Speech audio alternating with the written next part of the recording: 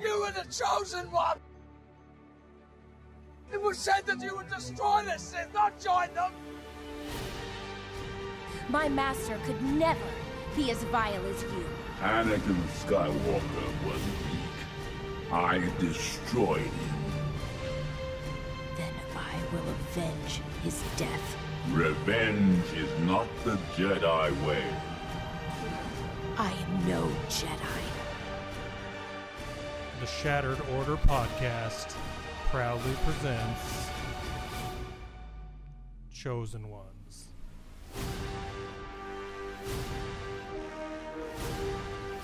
Hello! Nope. Hello, everybody, and welcome to the 277th episode of the Shattered Order podcast. I'm your host, Goodnight Punk, and with me, as always, is my good friend Wink. Wink, what's going on, man? What's going on, dude? Not a lot here. Okay, same as usual. What a madness of a week. My house is just a circus. It's crazy. Did you guys get any snow? Snow? No, I didn't think so. No. Because if you're in the Midwest area, you absolutely got some. We had about 4 or 5 inches of snow or so. Lucy, Gold Leader, she got fixed today, but boy, does that dog like snow. Holy cow. She'll go outside, just be running around, just dive down in it, take off running around. She loves it. Can't even tell she's cold. It's pretty funny, but yeah. I saw a crap ton of videos this week of dogs just with snow clumped to them because they were just outside playing in it and didn't want to get out of it. Yep, that's the way Gold Leader was. She a big fan. That's pretty funny. I don't want to make people hate me or anything, but it was you don't like in dogs? the 75. It was in the 70s here all week, so. Oh, I thought you were gonna say you don't like dogs. No, I love dogs. I'll be honest. Dogs I are great. I don't mind the weather. I've had paperwork to do, so I've been camped out at home all week. The wife only had to go and work for a couple hours since we've had the snow, and it's like 3 minutes, 3 miles from our house, her work, so it's a pretty short drive, so she takes the Jeep, and she's good in the snow. But I took Gold Leader to the place to get her fixed today and went to the grocery store, and that's pretty much it. Oh, and then let's start here. I stopped and I was out of whiskey, so I had to stop and get myself a bottle of whiskey. I decided to get the Elijah Craig small batch this time. Wasn't really sure what to get, so I figured that would be a pretty good option. So I am sitting here drinking some of that, and it is mighty tasty. Very nice.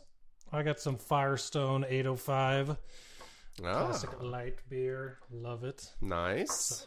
Very exciting. Because we've got a lot to talk about this week. It's been a minute since episode 2 of Book of Boba came out, but we want to cover 4 episodes. So I wrote down some small notes of all the episodes and what the big things that happened in it, and kind of some like Easter egg type stuff for us to go over and kind of talk about what we thought of each episode. But we're going to try to do, I kind of wanted to do something like 20 minutes, 25 minutes at most of each episode, and then our thoughts at the end, just kind of keep it within a certain amount of time, not 3 hours, because these episodes could definitely be talked about for 3 hours. Yeah, probably. So we'll try that. So it's 8:10 now. We'll try to go at the latest 8:35 on this first episode. I don't think this has got a lot to cover for that much time, but we'll see. So the next episode after our last Chosen Ones about Book of Boba Fett is episode 3, and that one starts off with I can't remember where it stops off, but I kind of got like sections of the episode here. I got 3 sections. So I got the flashback section, kind of talking about what the flashbacks were in the episode, kind of what the main story is becoming in the through this episode, and how it progresses, basically. But so we'll start with the flashback. Basically, the flashback starts with Boba on a bantha riding into Mos Espa I think it was most. I think it might have been Mos Eisley. I think it was actually Mos Eisley. Anyways, it doesn't really matter. But anyways, he was going to see the Pikes, who him and the Tusken Raiders had stopped on the train in the last episode we talked about, and he was basically going to collect the protection money. But it turned out that the Pikes can't be trusted. Probably should have killed them all and not let them leave. That probably would have been the smarter move. Make them afraid of you, because apparently they weren't. Yeah, it didn't go over so well. And, you know, I feel like a big complaint of this season has been there's so much of the flashback. It's like now and past, and there's been so much of that blending storytelling, which I've seen a lot of people complaining about. Because understandably, it can be kind of, one, confusing to follow, two, just kind of annoying to keep up with. However, as we see going through these episodes, that is something that they do fade away from. And I actually think they did a really good job with the flashbacks.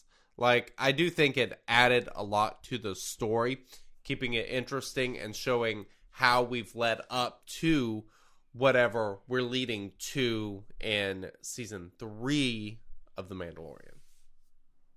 Yep, for sure. And it's crazy to think we'll only have one more episode to cover for Book of Boba, because the Wednesday is the finale, so kind of freaking crazy. Yes, with what's been going on.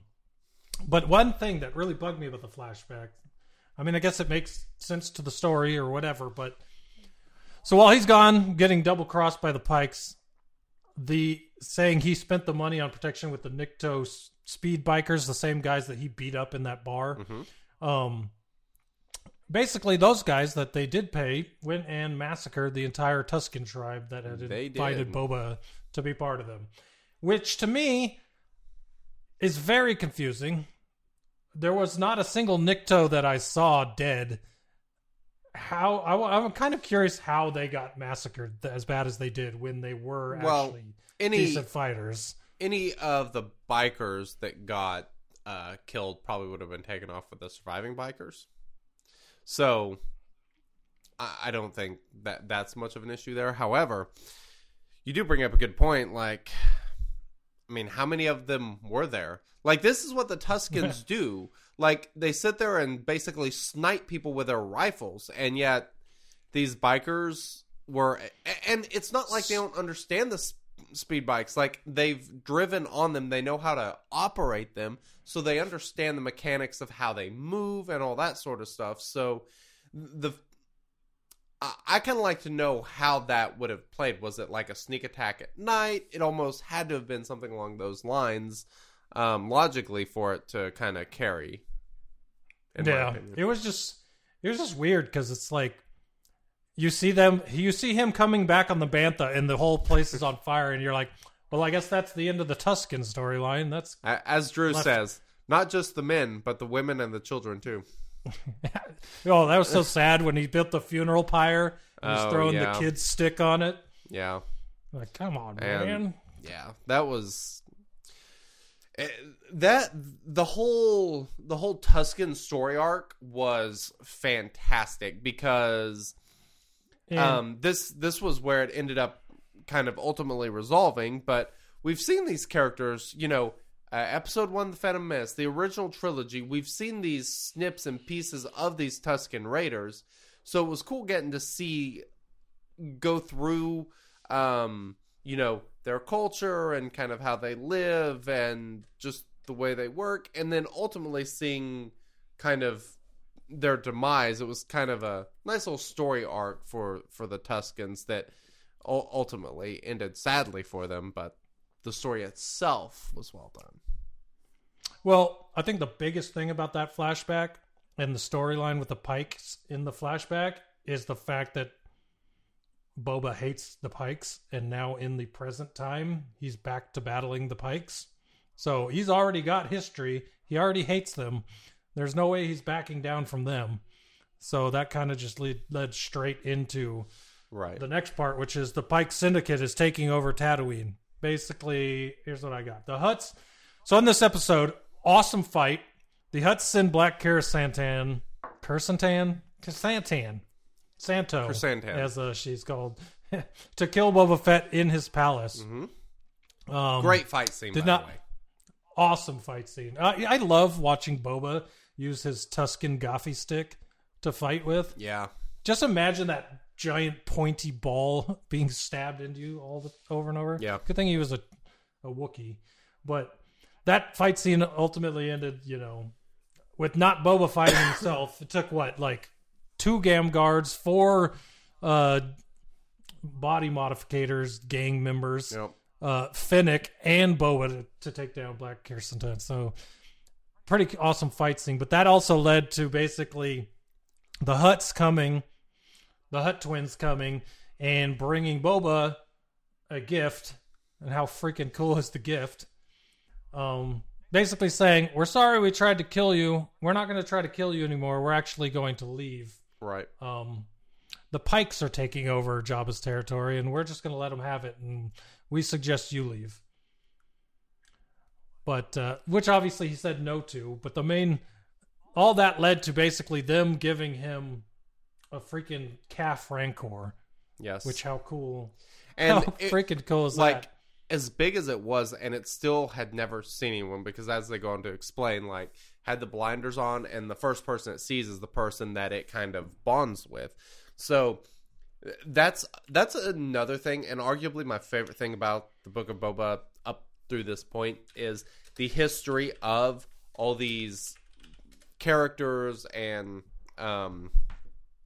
creatures that we had seen before, but just not really got to know.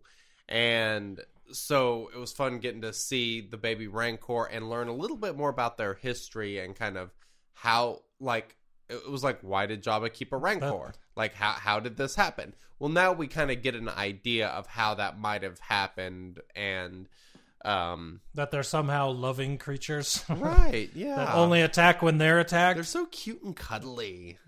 Right? You know what? The whole time I thought, also very awesome Danny Trejo in Star Wars now as the Rancor handler. Yeah. But the entire time I didn't trust him because it felt like he was going to take that off and the Rancor was going to attack him. Just the look on his face. But then I realized the second time I watched it that Danny Trejo, I think that his character, the way he was talking about the Rancor, I think that when he was with the Hutts, he was promised that the calf would imprint on him, and then it wasn't, so he's kind of upset about it.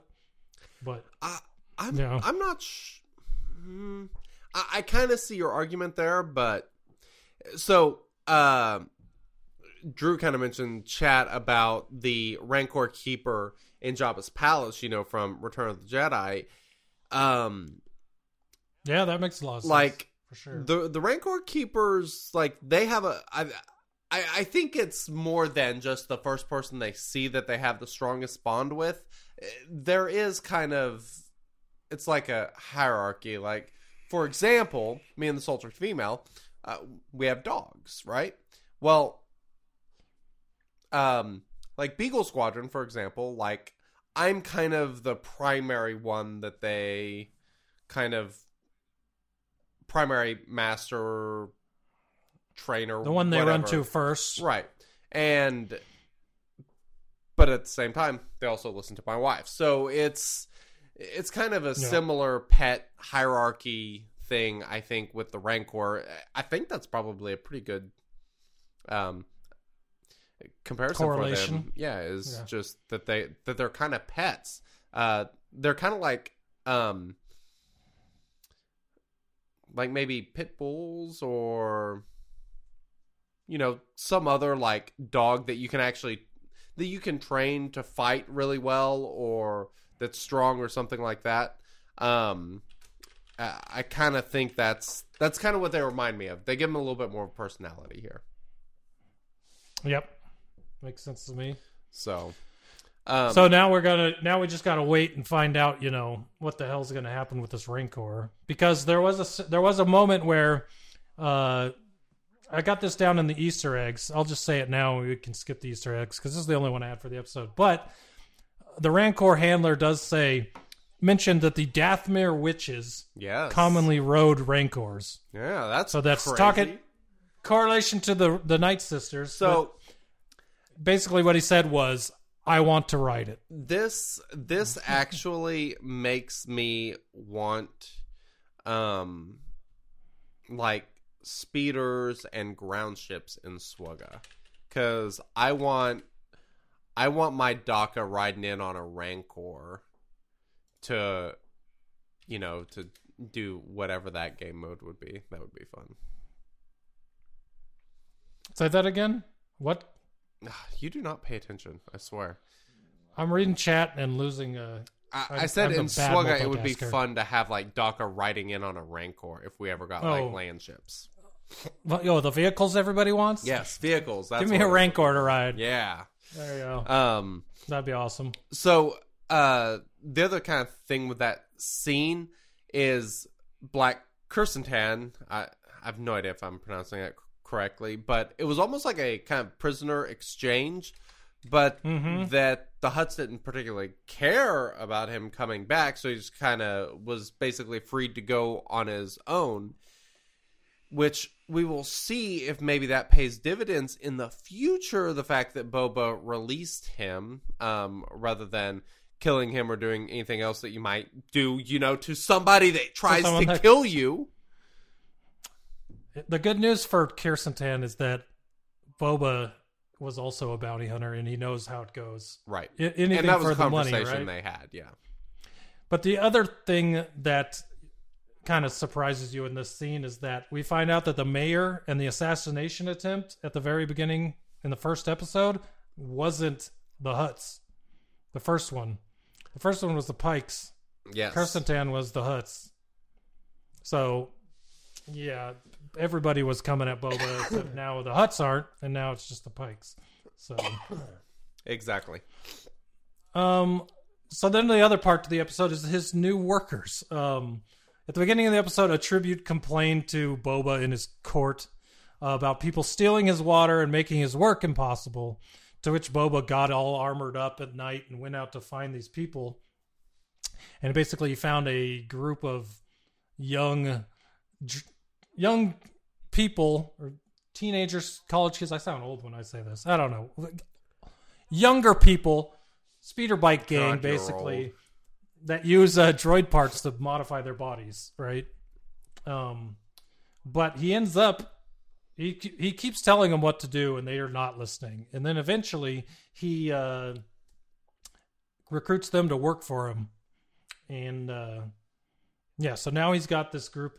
Everyone calls them the Power Rangers because their bikes are all like super. I gotta say, I kind of see Super what they're colored. going for, but it feels so out of place in this show. The young biker gang. Just the colored bikes. I don't know. It felt, what's the word? Forced, maybe? I don't know. I feel Yeah, like well, they looked out of place. That's for So, sure. though. I feel Maybe like that's what they're going for. and that is true. I mean, I think the characters themselves are meant to be out of place, which is part of the entire point of it. However, there's been so many things that I would say through the first 4 episodes, for sure, of the Book of Boba, where it just really felt like things were out of place. It didn't feel like it was well put together like we'd seen from season 1 and 2 of The Mandalorian. It was a lot more kind of cut up and kind of pieced together and just not as maybe fluid and flowy. And this was just kind of one of those other things that made me feel that way. It was just kind of, it was like there was this idea that they decided to implement it that maybe didn't entirely work with it. Although, just I don't writing the notes for this episode, it's all over the place because I don't really remember which things happened in which order for this episode. So I can totally get what you're saying. So this part happened earlier because they were obviously there whenever Kirsten tried to come kill Boba. So at that point, they had already kind of been recruited, right? Yeah. So And plus, at the end, basically they wind up chasing down the mayor's major domo because the mayor had left the planet. Basically, Basically, the Yes. mayor promised the planet to the Pike's syndicate and then left. And then Boba went to find the mayor, and he had left, but he didn't know that because the mayor's majordomo tried to run off in a speeder, and the droid body modificator gang chased him down. That was the part that. But okay, can I just say this? That speeder chase seemed so slow. Like, they looked like they were going 15 miles an hour through Mos Espa. Like, if you compare that speeder chase to Solo speeder chase, it was like two different speeders. Two different speeds. And that's kind of the stuff I'm talking about. It was just... The idea was there. I didn't feel like it was done poorly very well. executed, yeah. I feel like so much in these first 3 episodes especially has kind of just been kind of poorly executed. And whether, like, I don't know how much the writing necessarily has to do with that, but it does. I don't know. It's just, I've had so many mixed feelings between parts that are so interesting, like the stuff with the Rancor and, you know, kind of some of the political stuff going on. Like, a lot of that stuff's interesting. And then you have these random scenes where it's just out of place. And like you mentioned, the speeder bike with the, 20 freaking mirrors on it. Like, how many mirrors do you need on a speeder? Like, it's like a wall of different mirrors, different sizes. It's like all this shit was just kind of pieced together on there. And I don't know. It so much of it just felt silly. It was hard to get.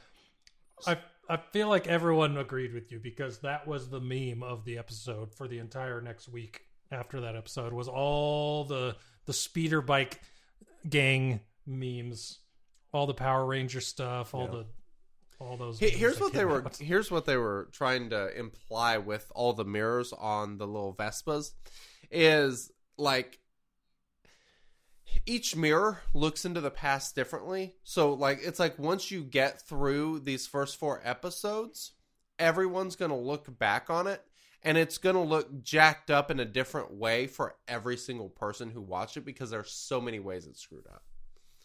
Depending on which mirror you look into, it's like, oh, well, that was, maybe that's kind of the analogy they were going for. I don't know.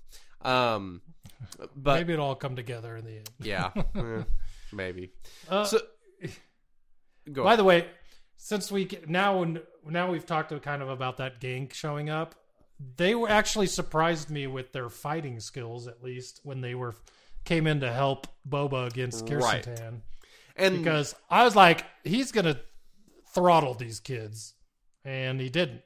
He did a little bit, but he didn't like destroy them with them not doing anything. So and that part I thought was actually pretty cool. So you have these super techie guys with all these weird modifications they've made to their body, which like we've seen modifications done to people, but usually it's in like out of necessity way.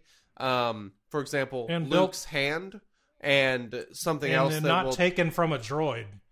They're built for humans. Like these dudes were like, I pulled this eye off a droid and I want it on me now. It's just very weird.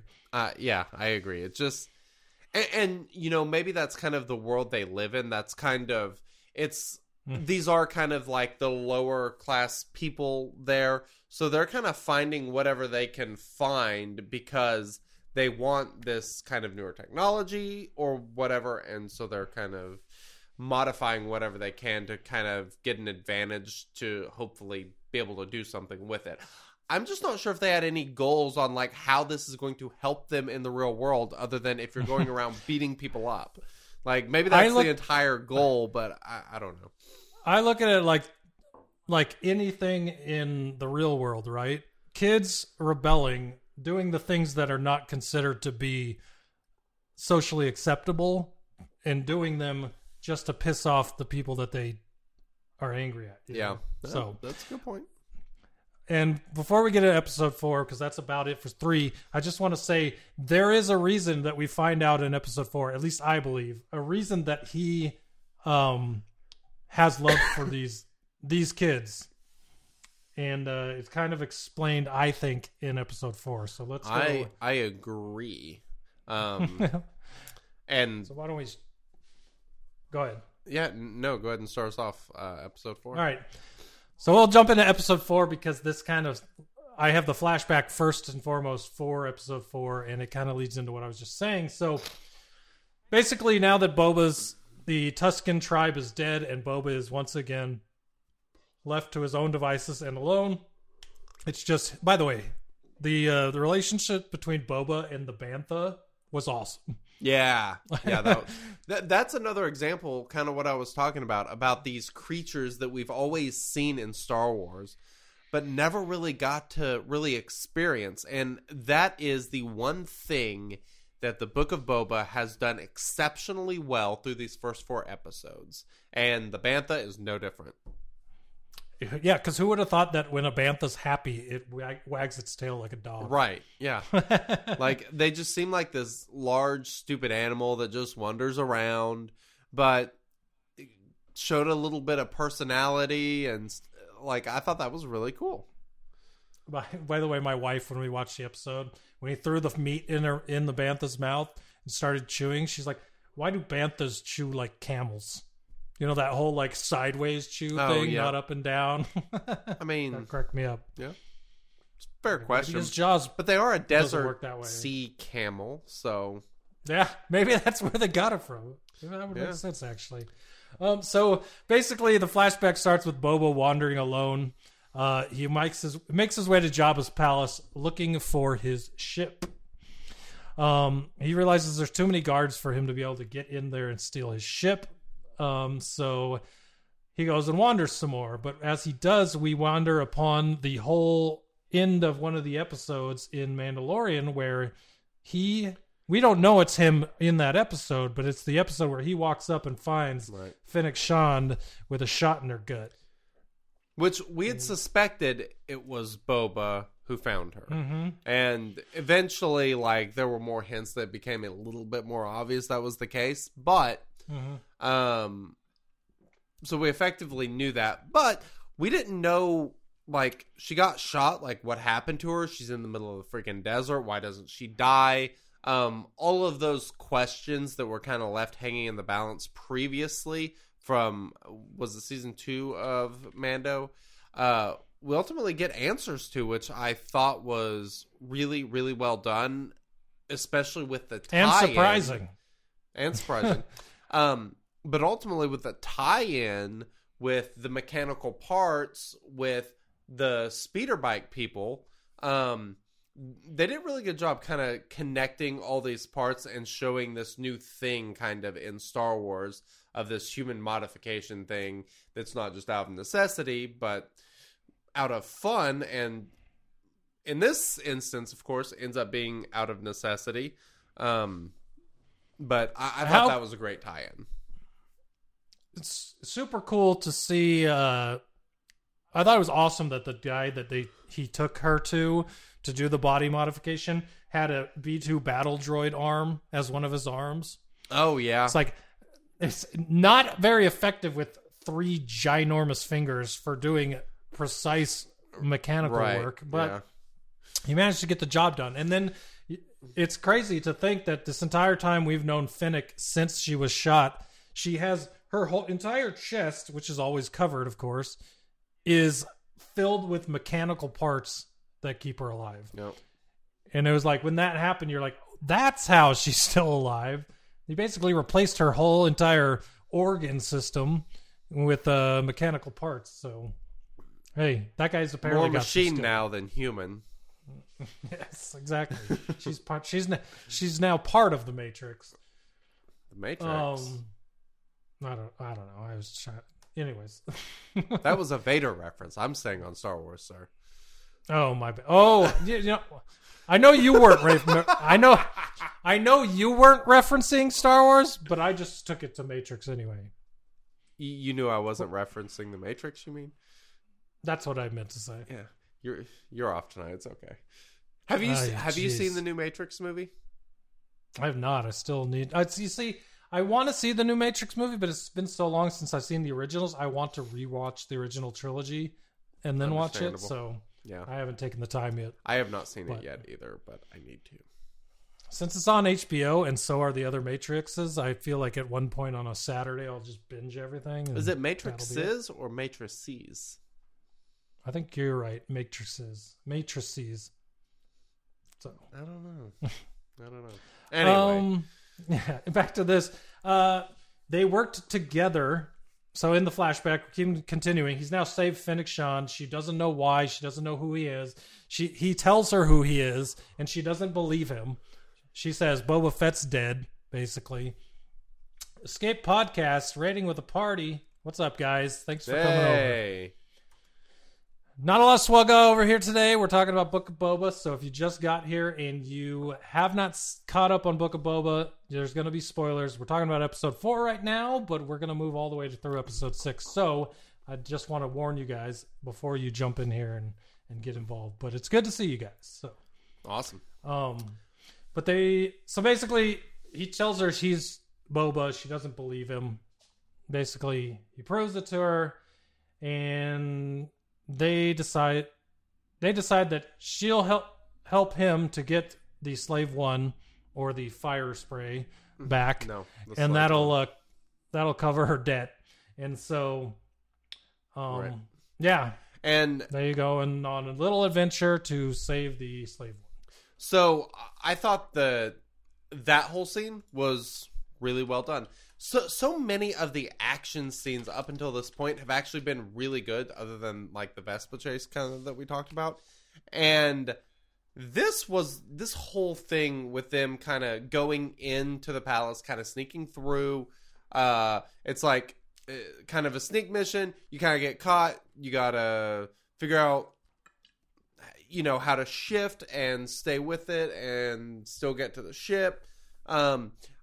Like that whole sequence kind of had a little bit of everything. It was like James Bondsy with the sneaking around, and then you have the shootout wherever you get to the fire spray. Then you have the ship trying to take off. They're trying to figure out how to get out of there and, get the door opened. This was something that I had never noticed before. I don't know if this was like something they changed thematically to make it work in the show, but that door was one that went from the ground up, and not from up top down. Because she was able that whole to cut ship the counterweight is weird. And the what? That whole ship is weird because I thought in Mando they showed them when it's flat sitting one way, and then as it moved to go sideways that the seats moved. But in this episode they didn't move at all. So there's just, I have some irregularities with the Slave One that I have a lot of questions about. But so they got it back, and then basically what happens is they go to the Sarlacc pit. So this was interesting, right? We watched him lucid after he got out of the Sarlacc pit, lucid enough to get out of the Sarlacc pit, but laying in the sun for a long time, and then the Jawas steal his armor. And then after he gets back the Slave One, he wants to go back to the Sarlacc pit to look for his armor. So he must have been so sunbaked at that point. He couldn't remember anything. That's the only thing that makes sense. Like, part of me wonders, just because that did feel so out of place given what we saw, that, like, was it bad writing? Was it something they forgot about? Or did they just want to go back to the Sarlacc pit? Were they using that as kind of a cheap excuse to write in going back to the Sarlacc pit? I just, like, I didn't feel very convinced on that one, that he would actually I was very confused why they went back there. Yeah. I'm like, did he not know? He had to have been, like, so out of it from heat exhaustion that he just couldn't remember. Right. But it led to a pretty cool scene, basically finally killing it was a fun scene. The Sarlacc. I guess I thought he killed it when he climbed out of it with all the fire, but apparently just damaged it enough to be able to crawl Yeah, out. probably just pissed it off. Yeah. Yeah, exactly. Pissed it off enough that it tried to grab the slave one and pull it down inside. But how about the what do they call that thing? The ionic bomb? What do they call those things? I know they have it. He has a move with it in the Swugga. Yeah. Chat will know. Seismic. Chat, what is I think it's a seismic charge. seismic charge? There There you it go. is. Yeah, that was pretty awesome. Watching the seismic charge go off inside of the Sarlacc. Yeah. And kill it. That was awesome. Yeah, that whole scene I was a big fan of. I just the path that got us there. That's Why they were there is the That's another one of the question. things, like we've mentioned through these first 4 episodes, where it's just kind of clunky story writing that gets us good scenes, but it just feels not pieced together real. It feels like the final season of Game of Thrones. That is the best way to describe these first 4 episodes. Like, there's a lot of really fun, great stuff that goes on, but the tying everything together just seems so forced and unfluid like the previous seasons were. That's kind of how I felt. No, I can see that for sure. It's had its problems while still being good. You know what I mean? Like, I don't hate Book of Boba. It's just very confusing that we are on I believe next week's the final episode, and the last 2 leading into that final episode had very little to do with Boba. So yeah. Which we'll kind of get to this here shortly. They advertised the Book of Boba as Mandalorian season 2.5, effectively, which starts to make sense. And there's a lot that they kind of have to get through because there's so much backstory that I think they need to get to before we get to Mandalorian season 3, and that is the entire purpose of the Book of Boba, because they wanted to hit this story that they had. But there was this big gap in between where it's like, okay, they need to understand what is going on here and who these people are and why they're fighting them. And that's kind of the impression I'm getting. We'll see with the finale of episode 7. But that's kind of what I've been thinking so far. Yeah, I'm with you. And I think that whatever happens in this will lead to important storylines or alliances that happen in the next season of Mando. Yes, so 100%. it's probably all Jon Favreau does a great job of tying everything together. Him and Dave Filoni as the minds behind all of this, they're doing an amazing job despite maybe some of the directing miscues in some of these episodes. That I think that overarching wise, it's going to all make sense to us. I have to say, I have to wonder how hands-on they were with the Book of Boba versus The Mandalorian, because this is effectively 2 seasons they got out in 1 year, rather than 1 season per year. Like, there's a lot more going on by them getting out the Book of Boba and The Mandalorian both, kind of a little bit later than usual, so they did buy themselves a little extra time in there, but it does feel like there was some disconnect. Almost like episodes 7 through 9, how it seemed like there was a storyline that they wanted to go with, but as they handed the pages to the next person, there were changes, as they went along. And I kind of think that's kind of what has happened in this specific season, Book of Boba. So, yep, I'm with you. But it was very. What's the word? It made you happy. I can't think of the right word. But watching him take Slave One and massacre the Nikto speed bikers that had taken out his clan of that was Tusken fun. Raiders. Yeah, I was like, yeah, let them have it. All right, that was great. So. Yeah, that, like I said, there's so much fun stuff in these episodes, so much, and that was absolutely one of them. And the coolest part right before that is where Mando asks Finnick where she wants to be dropped off, and she's like, you know what?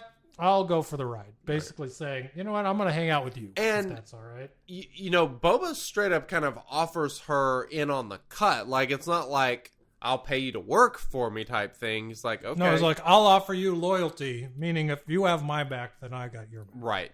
And she calls him soft. yeah, which is probably fair, but I do think that's probably pretty important to Boba's character because, you know, we hadn't seen... He does...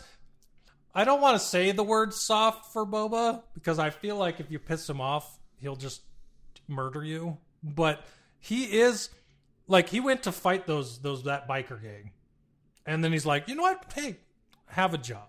You know? Well, and when he works with the crime families, it's not like, let me just chop this guy's head off in front of everyone to prove my point. No, he's like, no, I'm going to prove it to you. Like, basically, he's doing everything that Jabba didn't. And obviously, that's why everyone wonders if he's going to make it. Because he's doing things differently. But I feel like he feels like, okay, let me go back. Let me see where it is. Oh, it's the next part here. Oh, no, it's not the next part, but it's part of this episode. We finally learn why Boba decided to not be a bounty hunter. He thinks he can do it better. And these are the words he says. He's tired of his kind dying because of the idiocy of others, and he's smarter than them. And he's trying to show through his actions and the way he does things that he's smarter than Jabba the Hutt and anyone else that's ever hired him to do a job that's put him in danger, just like the twin Hutts did with Kirsantan that would have killed him. Yeah. You know? So. Well, and he's experienced, you know, taking jobs, effectively being a subcontractor rather than a partner on something, and he knows how expendable they can be. And he probably knows that, like, he's always kind of been loyal for the most part as far as on a job, as far as what we've seen with his work with the Empire. And he kind of wants to move away from that and be, like I said, less subcontractor and more of a partner with anyone that he's working with, which is totally understandable. Yeah, Drew, he's a mob boss trying to get loyal workers that won't kill him. Absolutely. Sure. And Joker, he's trying to be a higher class mob boss. Yes. Exactly. Yeah. Both yeah, for sure. Yeah. No doubt. Because, I mean, he's seen what happened, you know, with Jabba. You know, he's got experience working with different people and kind of seeing how those things ended up going. So all that experience has brought him into thinking that this is probably the best way to go, which we'll see. Maybe it is, maybe it's not. So the last part of the episode that was kind of building for the main storyline or plot of the current time is basically him preparing for war with the Pike Syndicate, because he's like, this is going to pop off. I already know it. And right now I have 2 Gamorrean guards and a bunch of body modded youths. So that's not going to be enough for me. So basically he goes back to the cantina in Mos Espa to talk to Black Kirsantan, to which he finds him in there fighting a group of Trandoshans. I didn't understand this at first, and then I saw someone do a video explaining it, and it makes perfect sense to me. Okay. But basically, he's sitting there drinking, getting drunk, getting more and more pissed off, watching these 4 Trandoshans just continue drinking, having fun, making money at the gambling tables. Yep. And basically, he goes up and beats the living crap out of all of them, ending with him ripping the arm off of one of them. By the way, showing just how ruthless Wookiees can be. Oh, yeah. And you've heard them say the same type of things about Chewbacca, about him. He can rip your arm off in a second if he wants to, things like that. Well, now we've seen it. Well, and one might say he disarmed that Trandoshan. Yeah. the Trandoshan with no weapons, he totally disarmed. Yeah, 100%. Very But effective. the video I watched talking about this, it Or makes total sense in halfway. going back on it. Trandosha and Kashyyyk in the same area of the where planets, they're right next to each other. And over the years, Trandoshans hunted Wookiees forever and basically turned them in, killed them for sport and took their pelts. And if you think back to episode 1 when they were doing the tributes, the Trandoshans showed up to Jabba's palace and gave a Wookiee pelt to Boba Fett. So Interesting. the whole thing there is Kirsten Tan hates Trandoshans because of the history between their two planets and the fact that Trandoshans generally have gone after Wookiees and just killed them for fun. And so drunk Kirsten Tan was just looking at these dudes, no matter who they were, what they were doing, whether they were the ones that were the problem or not. He's just like, you know what? Screw these guys. And you know where that wound up.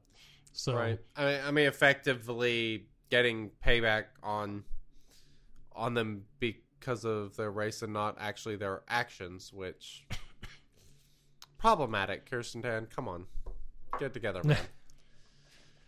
But basically, after showing that sign of strength, along with the fight against Boba in the earlier episode, Right.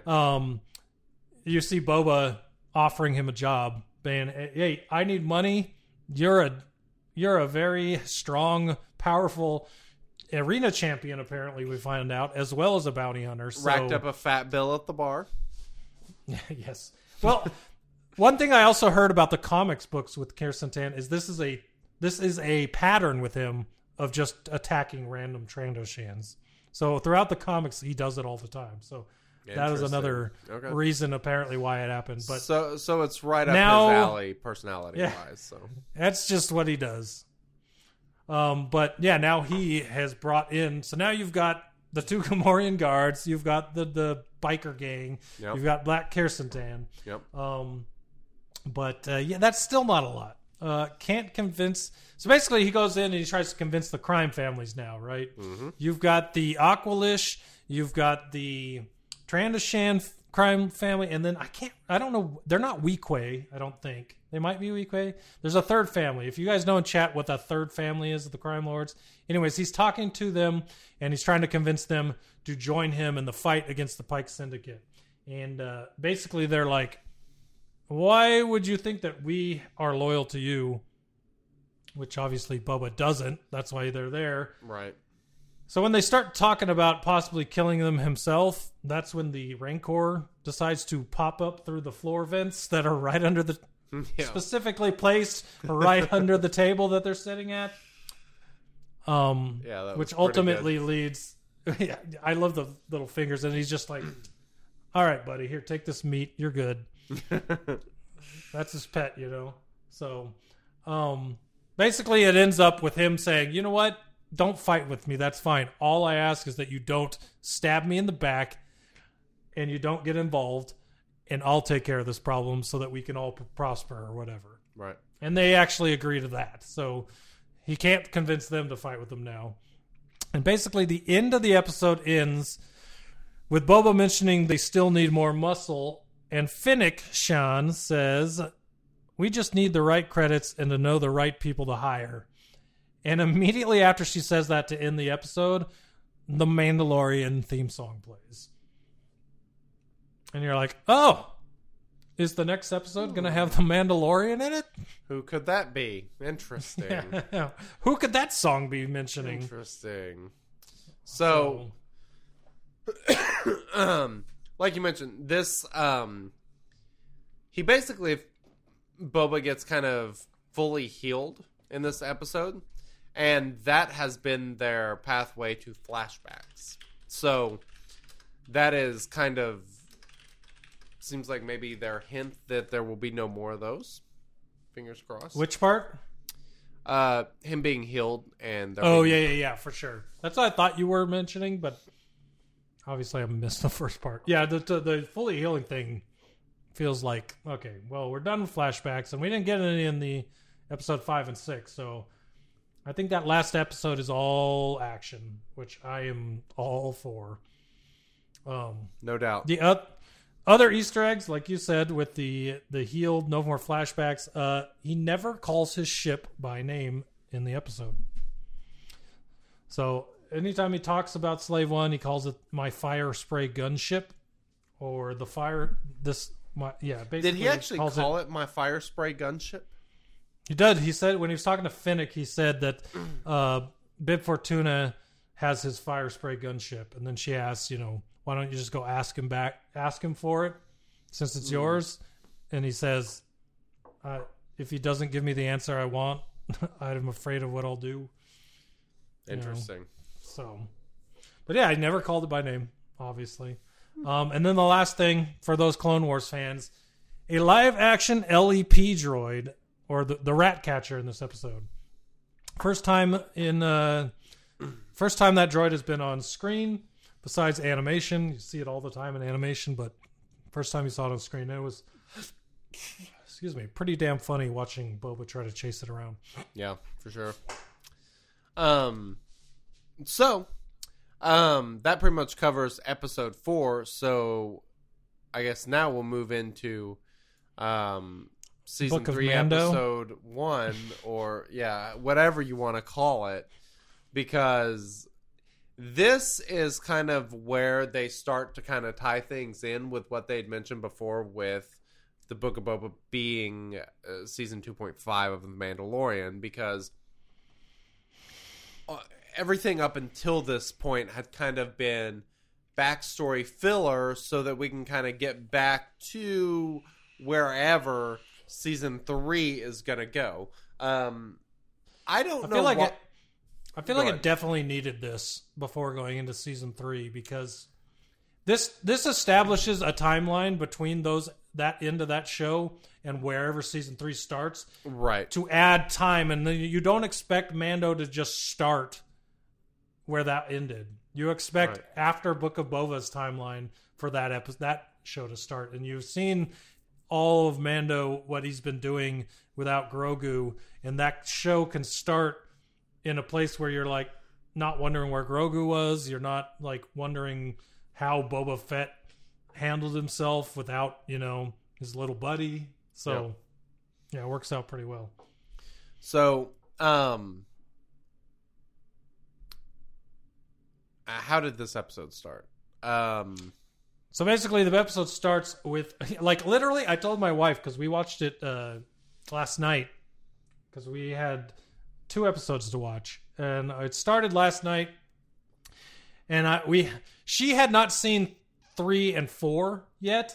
Okay. So yesterday we watched 3 and 4, and then watched 5 and 6. So I rewatched 3 and 4, and after 4 ended, I told my wife, I'm like, did that sound familiar to you? And she's like, she just looked at me and goes, "Are we gonna see Mando in the next episode?" And obviously, I knew I'd been spoiled with 5 that Mando was in it, but I didn't know how it started. And so we went straight from 4 into 5, and the first scene of the show, the door opens, and here comes Mr. Silver Armor walking through the door.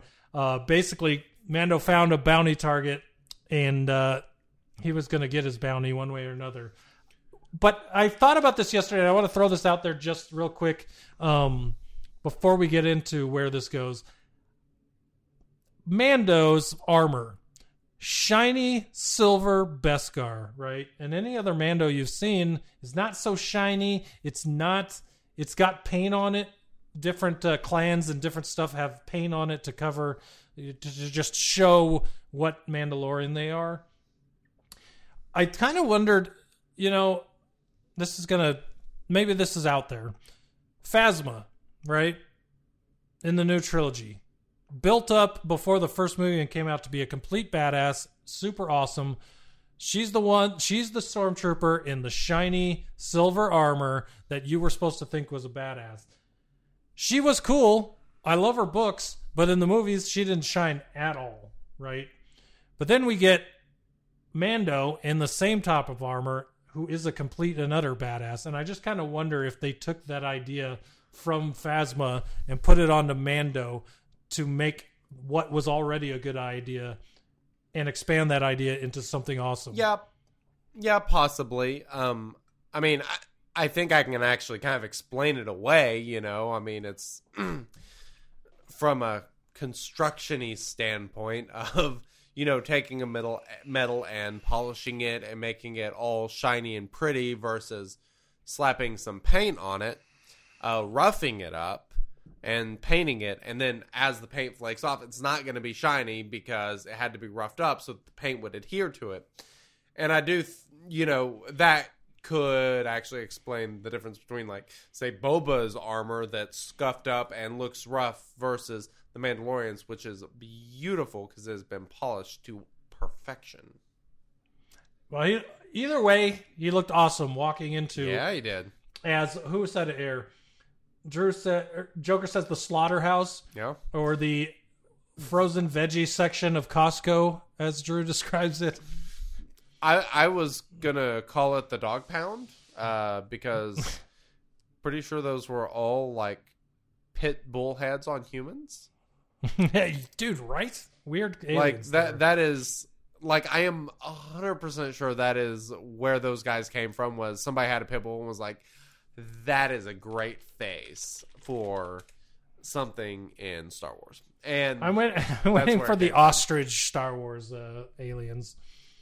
It's coming. Never know.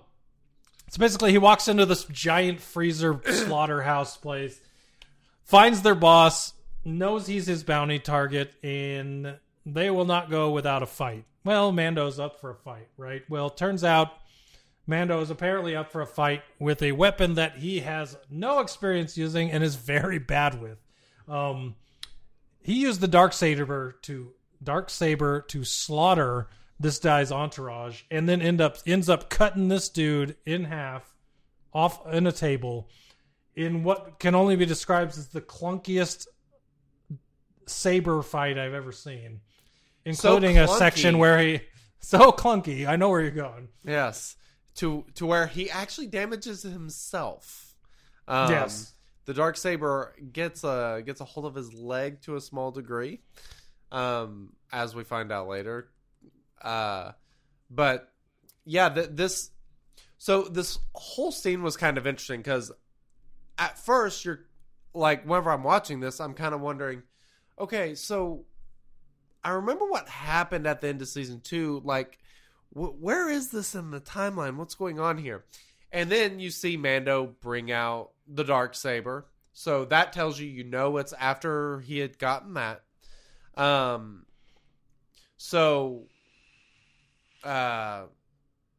He's also there collecting a bounty.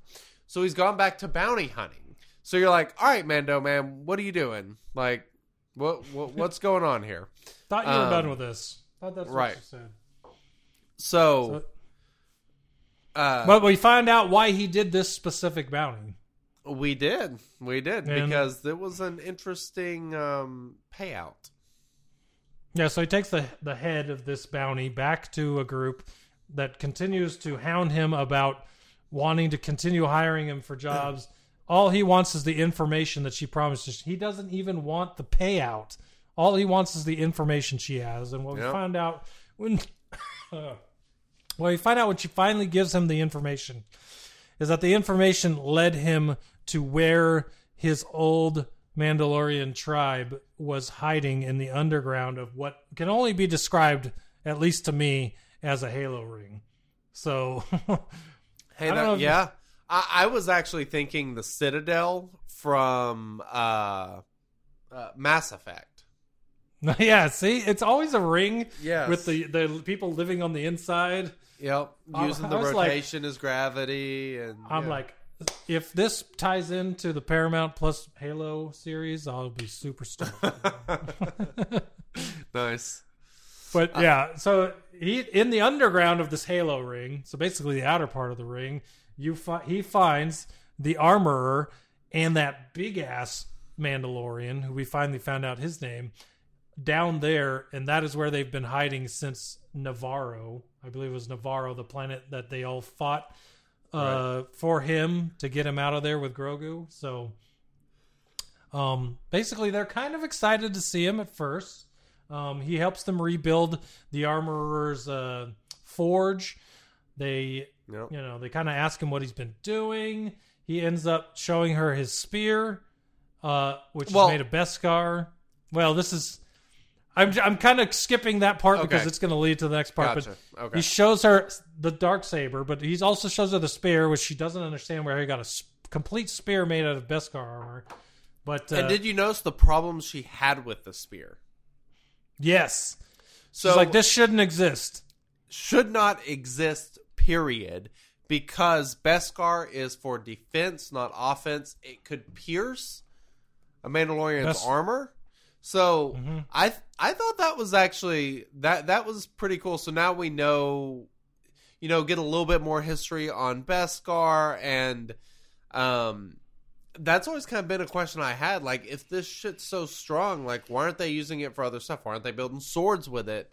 But this kind of answers that question as to why. It's meant to be a defensive thing, which I assume is kind of some sort of cultural type thing rather than like a logical reason, I guess. Yeah. Basically to say they would never use it for that.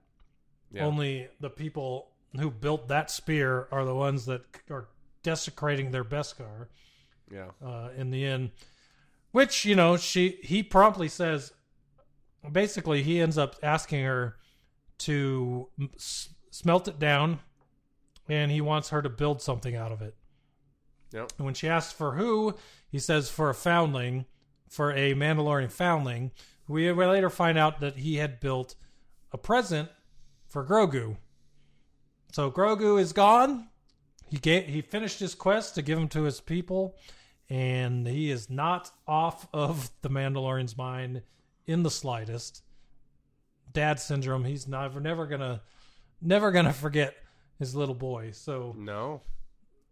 he has the armor build something for Grogu, and I have to wait And the rest of this episode and the next episode to find out what the frick it is. But so he had her use Beskar to build something that fit in this small round sack. It's like, right. Is it a helmet? What is it? Because nothing logically that you would make out of Beskar makes any sense whatsoever. The only thing I could think that it was after she showed him he showed her the Darksaber, right? The Darksaber's hilt was built out of Beskar. That's what she said. Yes. So inside of that little bag, the entire time I thought what was built for Grogu was a Beskar hilt for his lightsaber. Interesting. But Interesting. that didn't wind up to be it. But I thought that would be Joker- that would have been the perfect present, right? Joker mentions that they showed some rings, which I do recall seeing, but I never put together what it was. That makes sense because my wife said, "Is she making chainmail?" That's what my wife said to me, and I Right. didn't know why she would ask that. So I guess that would make sense. I must have missed that part. If you're paying enough attention and you're thinking logically, I never would have thought, because ultimately that's what it is, basically a chainmail shirt, armor or whatever. But I mean, you've never seen that before. It makes sense. It's a really good idea. It's not going to be great against blasters though. I wouldn't think, because you could pierce it, could reflect, so I mean, there's logical reason why you wouldn't generally want Beskar, but if that one big spear made this small deal of chainmail, there's bound to be a lot of Beskar left, right? Yeah, I would think, because that doesn't seem to add up to an entire spear. Right. Who knows? Let's see what else we got here. Info. Oh yeah. So basically, once they show him the Darksaber, we get a flashback to the Night of 1,000 Tears, which was pretty awesomely done. Basically, Terminator. Terminator? What? Is that not what you thought when you saw that scene? Terminator. Oh, the yeah, movie Terminator. No, it's not. If I'm completely honest. What do you mean, when the bombers were coming in and blowing up the entire city? No, the scene after that, where everything's freaking burning, and you have the K2. Oh, yeah, and yeah. the probe droids. Like that part, I see what you're saying now. Yeah, like that's exactly what that scene looked a was lot taking. like Terminator. It did, yeah. My wife said, "Why?" She's like, "Haven't we seen that droid before? And isn't it good?" And I was like, "Not all of them. No, he's the only good one." Yep. So yeah, now I see. I totally see what you're saying with the lights all flying around and the Terminators going around. Which, but God, sure. I love Terminator. What a T2. What a great movie. I gotta love some Terminator. That was an awesome scene though, to get to see. Basically, they put into film the Night of 1,000 Tears. So that was cool. Yeah, but basically, they did a great job with spending. I mean, hardly any time. I mean, what was it? That scene, maybe a minute, maybe, and told you exactly what happened and gave you all this history that's so important. And it was like that. It was super quick, very well done. Stuff like that, like those type of flashbacks, because we've seen these before. Whenever, Mando was actually became a foundling. They did a similar sort of thing, I think, in season 1. These flashbacks, these super quick flashbacks where they come, they hit the point, and then move on. I love so good. And I'm gonna need it's not like they're simple to film, I don't think. Like, there's a lot going on in those scenes, So, I'm really appreciative that they took the time to be as detailed as they were in that. Well, I'm gonna need chat to tell me if I'm wrong on this, because I believe this is how it went, or maybe my timeline's off. So tell me if my timeline's off here. But I believe that Sabine gave didn't give it from combat. Sabine Wren gave the Darksaber to Bo-Katan, and that is what led right before the Night of 1,000 Tears. Is that wrong? Because I believe that is what set that into motion, according to the Mandalores, believing that because the Darksaber wasn't won in battle, it cursed the Mandalorians, and that is why the Empire destroyed their entire planet. Right. So the reason she said that is because the entire time Mandalorian has the Darksaber, and I don't think they ever... Well, they did ask him if he wanted in combat. He said he defeated Moff Gideon. And then they asked him if he was dead, which I think when he said he wasn't, that kind of threw up some flags for them. Yeah, it did. It absolutely did. So then, the other bigger Mandalorian that we did not know the name of before is Paz Vizsla. And if you know the history of the Darksaber and pre-Vizsla, Tar Vizsla is the guy who created the Darksaber. So right. Paz, he's thinking, this guy doesn't deserve this thing. This is built by my ancestors. I deserve to hold this. And he challenges Mando for the Darksaber. Yeah. Awesome thing I saw online about this fight. So basically Mandalorian defeats Pre-Vizsla. Mm-hmm. But the fight was very similar to Oberyn versus the Mountain. Ooh. Nice. I thought that tie-in, because obviously the Mando played Oberyn, and finding a dude way bigger than him and using his mind. So I thought that was pretty cool. Nice. Kind of a throwback. That's a good throwback. I like that a lot. Because that was a really good scene. And another tie-in you could go with, with them talking about their heads coming off. And once again, our boy Mando's like, you know what? My wife said lost his head in Game of Thrones and had to admit to losing his head here in Mando. So my wife's like, why didn't he just lie to them? And I'm like, that is not the way. That is definitely not the way. And I like the whole conversation that comes after that, where she's disappointed, but it's almost like there's more of a trial for you. You're not completely banished, but it's there's a redemption arc for you that you can go on, which I suspect we get in season 3. So yeah, that I thought that was pretty solid stuff. One thing I didn't mention as well throughout this fight before he fought Paz Vizsla was he was being trained with the Darksaber by the Armorer, and we learned that as you fight with that thing, the more you fight with it, if you don't have like some kind of if you're basically fighting the saber the entire fight if you are not using it correctly. Okay. And the longer he fought, it got the heavier. This is interesting. So, hear me out. I think she is talking about the Force. The Force? Yes.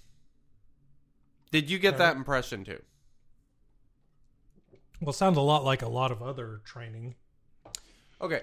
I mean, even in episode 6, flash forward here with Grogu, feel the Force around you. Don't fight it, Exactly. And it's an energy weapon. It's very similar to the Darksaber, similar to lightsaber. She's talking about how you need to let it. Mm-hmm. I can't remember exactly how she phrased it, but let the weapon do. Don't fight against the weapon. Like, let the weapon do the work for you in a way. It's almost kind of the same sort of thing of seeing what's about to happen and then flowing into that rather than just kind of recklessly swinging around and trying to use your raw strength, but just letting it guide you. And that kind of makes me wonder, because she mentioned that Tar Vizsla, who created the Darksaber, was a Mandalorian and also a Jedi. I think that that's obviously something that they're going for here, is the user of the Darksaber does kind of need to be able to tap into the Force in order to really be able to use that weapon and not get exhausted from it. Or at the very least, not fight it. Even if they can't use the Force, figure out how to not let it encumber them, basically. Right. So I'm very curious to see where that part of the story ends up going, because with him having the Darksaber, he's going to figure out how to use it. And that's going to be a journey for him.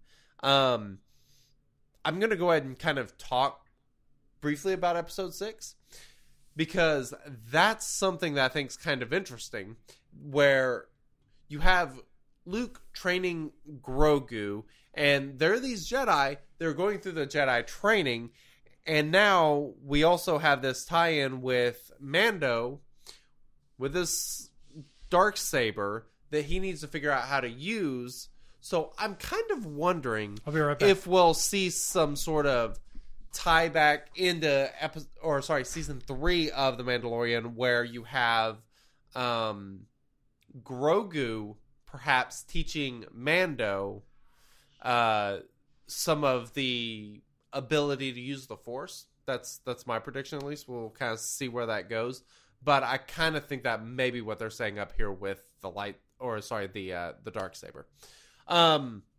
So let's see. We talked about the helmet coming off and him basically unbecoming of being a Mandalorian, effectively kicked out of their covert, their guild, whatever you want to call it. I thought the name that Paz called him was interesting, right? He called him an apostate. Yeah, so basically he said, "Get out of here, apostate. You're not welcome here anymore." Right. If you don't know what an apostate is, it's a person who renounces a religious or political belief or principle. And basically, he's like, we are not welcome here anymore. And so the armor completely agreed because of the helmet thing. And then he was just, he's not a, she's not going to build him anything. She's not going to build him anything anymore. He's not allowed. Until his redemption. Yes. Which, as they mentioned, I think it was the pits, mines on Mandalore. Which are not, you can't get to the mines on Mandalore to clear yourself of the, whatever they call it. So supposedly. We'll see. Maybe that's the thing that's when we finally go back to Mandalore, because I'm pretty sure that's happening. So, yep. You know. So, Pools beneath the mines, I think it was. Yeah, that would make sense, Joker. So next, he goes off from there. Got his leg healed up, good to go. He's got his Darksaber. He's learned some information. He got rid of the spear, got something for Grogu. Now he's heading out. Goes on a commercial flight. I don't know about you, but whenever he's checking all his weapons in, I am 100% expecting that Darksaber to not be there when he opens the chest and they land. Jester Were you thinking said the same thing? Chester said the same thing in chat, and I just agreed with him. Yeah, because when he's checking all his weapons, I'm like, yeah. Put Darksaber out of your sight seems like a very bad idea. Yes, because, I mean, wasn't that, like, whenever he met Bo-Katan, wasn't that what she was searching for? Like, she was trying to find the Darksaber. It's, I mean, this thing is, it's pretty high profile and high demand. Like, what are you doing? Yes, exactly. Which is why when you saw Moff Gideon TSA with is it, always tough. Yeah, TSA, freaking TSA, dude, droid TSA would be even worse, especially for a guy who hates droids. Oh, so, no joke. Now for the next coolest thing of this episode, and this is in current time. Peli Motto on Tatooine, so the lady with all the droids, you know, that loved little Grogu, was taking care of his ship and fixing it on Tatooine when he was there. She has a new ship for Mando. She sent out a message to Mando, hey, I got you a new ship. Mando... No. She said, I have a replacement for your Razor Crest. A replacement for your Razor Crest. So what's Mando thinking? Another Razor Crest. Fantastic. Yeah. Turns out... Uh-oh. A, he got there earlier than she expected, and B, it was not another Razor Crest. No, it was not. Most certainly not. I'll tell you this. A, it was a surprise what it was, and B, how freaking cool is it? It's an N1 Naboo Starfighter. Yeah. This was awesome. So freaking cool. Yes. Every single thing to do with this whole scene is fantastic. I loved every bit of it. I'm a construction guy. I like building stuff.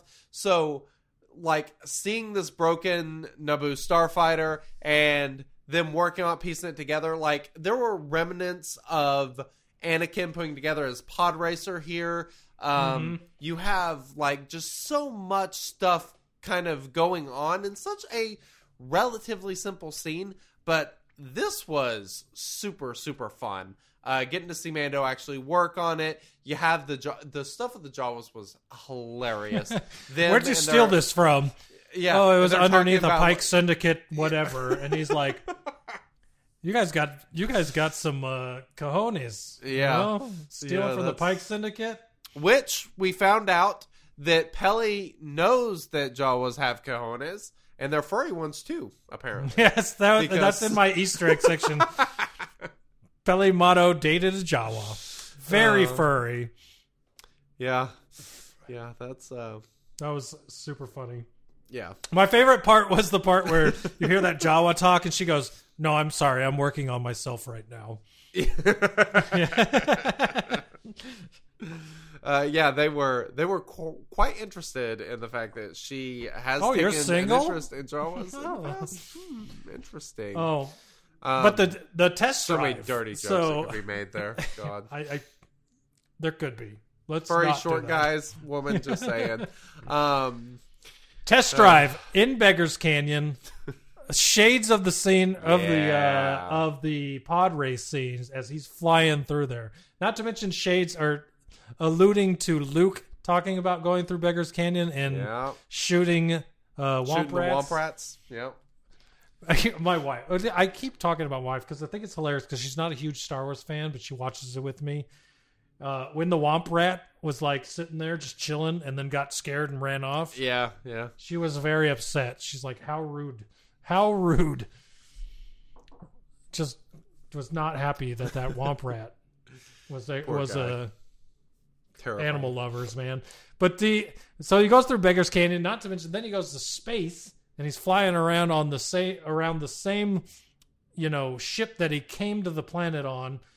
And then he gets pulled over by some X-wings, Uh-oh. which is shades of any police encounter ever. I don't Yes. have my Sorry, officer, registration, lost and you. Oops.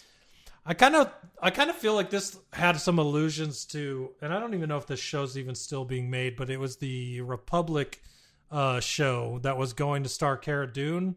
I kind of feel like the bearded X-wing fighter guy that we've seen several times now. He saved Yes. Mando and Grogu from the ice did. spiders and recognized why his he- voice. Yep. I feel like he's going to be in that show, and we're going to get more of him. And I'm okay with that because he seems cool. But basically, Mando talks his way out of a ticket because of his voice, basically. And then they just like, I want to have a friendly conversation because I recognize your voice. And that's when he uses like the Furious. What are those? Furious 5? No, what are those movies called? Fast and the Furious. He just hits the button on his ship and Yeah. he's not even on my radar anymore. So, something else Yes, about the nitrous, yes. the Naboo Starfighter, like they were trying to go with like the old like 70s muscle car vibe. Mm-hmm. You know, with the I can't remember what they called the part, kind of sticking out of the top of the Starfighter, and Yeah, I know know, what you're talking about. So, some of that stuff I thought was kind of pretty cool. Just kind of, it felt just kind of like a nostalgic episode in so many ways, with so many of the references back to, honestly, most of the good stuff from the Phantom Menace. Yeah, the only pod good parts. racing and the stuff with the Naboo Starfighter was kind of the best scenes from that movie, and it made it pretty nostalgic. I mean, as much shit as the Phantom Menace gets, this kind of tapped back into like, that's cool to see again. I thought that was really, really well done. I just had. It's not going to happen, but I just had the one thing that they could throw in, like nostalgia wise, into this last episode that would make me really happy. We've talked about it on the podcast with Swugga before. I love Watto. If you were to give me old man Watto in the last episode, I would be very happy with Mando. Yeah. He like was Watto. Tatooine. Come on, man. Where's Watto? Did he die? Yeah. I don't remember him dying in the show, so that'd be kind of crazy. But yeah, so he's got a new ship. And by the way, you and me talked about it before we started this. That behind where he's sitting, by the way, first off, not a lot of cargo room. If you're still bounty hunting, I don't know where you're putting your bounties, unless, like you said, he's cutting off all of their heads now. Yes, and bringing them in cold. That we didn't talk about that last episode. He did the line from the first episode of Mandalorian season 1.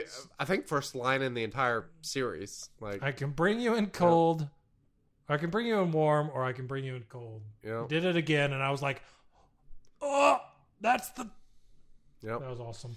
But so the only space on that in one Starfighter is where the R2-D2 was, The or astromech. where the astromech goes, and they took the astromech part off because, like Motto Bored said, it out, Peli Motto got said, rid she's of it. like, you don't seem the type that would want an astromech droid. So they bored it out and put a glass top over it for another passenger, and it's very small.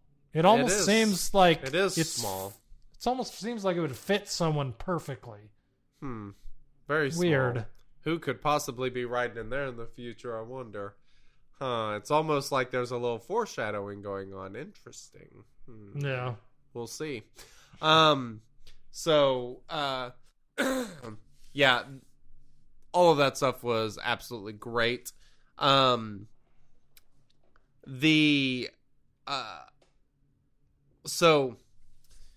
the BD droid, right?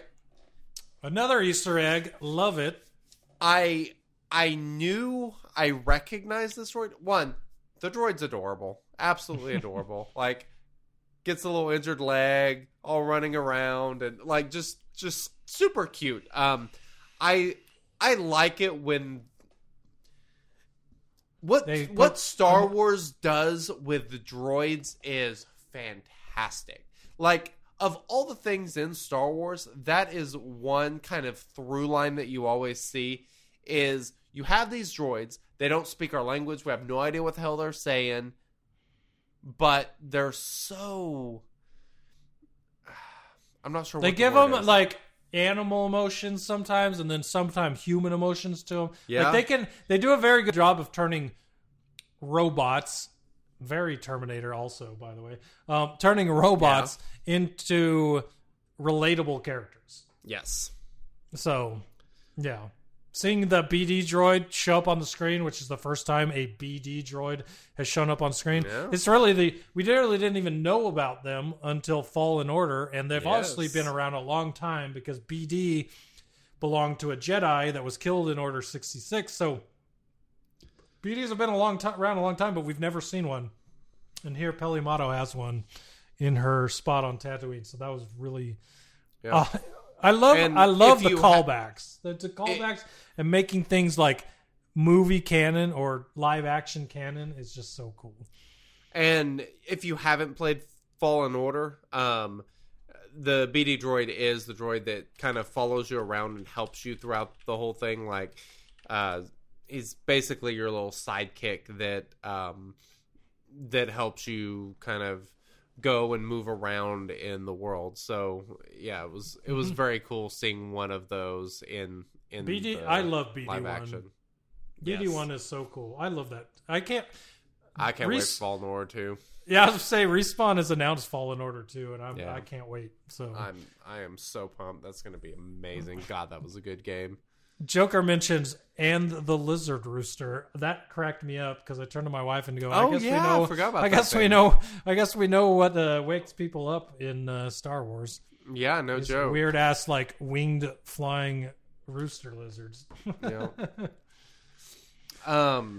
So was there anything else from episode 5 other than the fact that, I mean, that this wasn't Book of Boba, this was all The Mandalorian. I mean, this entire episode, it was The Mandalorian, and this was the first clue that we had as to what's really going on with the Book of Boba, because like we talked about, there'd been so much flashbacks, it'd been kind of clunky story writing. This was kind of the first episode that was really just like one story that happens over a short period that follows beginning to end, nothing else in between. It just follows one arc. It's no flashbacks, none of that crap, really, other than the Night of a Thousand Tears. That's really, I think, the only flashback in this episode. And it really kind of started to transition us for the transition into Season 3 of The Mandalorian, and we are now learning the entire purpose of the Book of Boba with this episode, effectively. So, For sure. Well, let's get into episode 6. yeah. I feel like we're doing really well on time. Like, I've been looking at the clock, watching as we go through these episodes, and we're at an hour and a half now, and we're on the 4th episode. So Perfect. we're doing pretty good. Doing pretty good here. So, Yeah. episode 6 is the one that's probably gonna have a lot of comments on it, though. Holy crap! There may be a few. So basically, we'll start with what's going on with Mando, and then we'll start in the other big thing from this episode. Actually, there's 3 ginormous things from this episode. It's just so crazy, everything that happened in this episode. Mando has agreed to join Boba Fett's group, and he has agreed to do it on the house. Fennec offers to pay him, and Mando's like, I'll do it for free. Well, right. As long as one thing, you let me go do one thing before we do this. And that was the one thing that we didn't really mention, because I think that was at the end of episode 5, whenever she kind of captures Fennec and then she kind of escapes or whatever, comes down. And Oh yeah, that was hilarious. I turned on the fence. Someone tried to find you. I turned on the electric fence. Everything in here is secure, and then she's just sitting up there waiting for him to show up. Yeah. Of course, and I love that character. Pelimato is hilarious. She starts yelling at the droids. I thought you said you turned on the fence. I love that character. Yeah, so basically Mando in the last episode is like meets Fennec and they agree, and he says that he's going to do it on the house for his friend Boba, right? Boba helped him out. Fennec helped him out. How could he not say yes to people that he has a repertoire with, he's friends with, you know. But he says, I need to do one thing before then. And that thing is he wants to go see Grogu. This dude is having withdrawal syndrome from his foundling that Big he gave up because, you Yes. know, that was his mission, to give him up, but he just cannot give up that connection to Grogu. So basically he heads to this planet, which I also find it interesting. They didn't explain that he knew what planet Grogu was on. Do you have any insight to that? Why did he know where Grogu was? So I had thought about that, but I presume that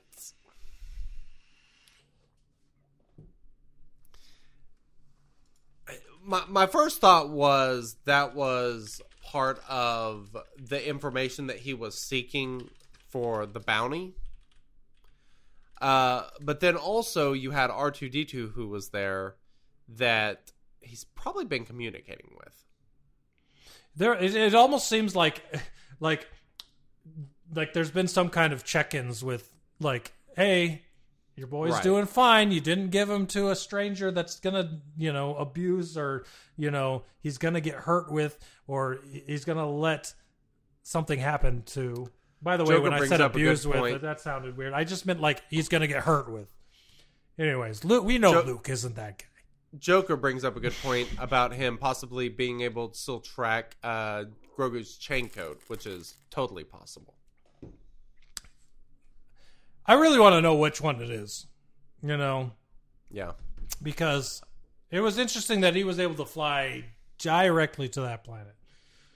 So obviously he didn't know enough about where he was, because when he found, because I feel like it must have been the progress report thing, because if he had the chain code he would have known right where Grogu was. But when he got there, the first person he meets, and I told her to my wife, I'm like, because all you see is that little radar dish, and I'm like, that's R2-D2. Yeah. That's R2-D2. He gets out of the ship, walks a little forward, and then the thing comes down, and it's R2-D2. I was like, oh my God, it's R2-D2. Yep. And all I could think to myself, are they going to show Luke? Are they going to show Luke again? So, spoiler, they showed a lot of Luke. Yeah. Yeah.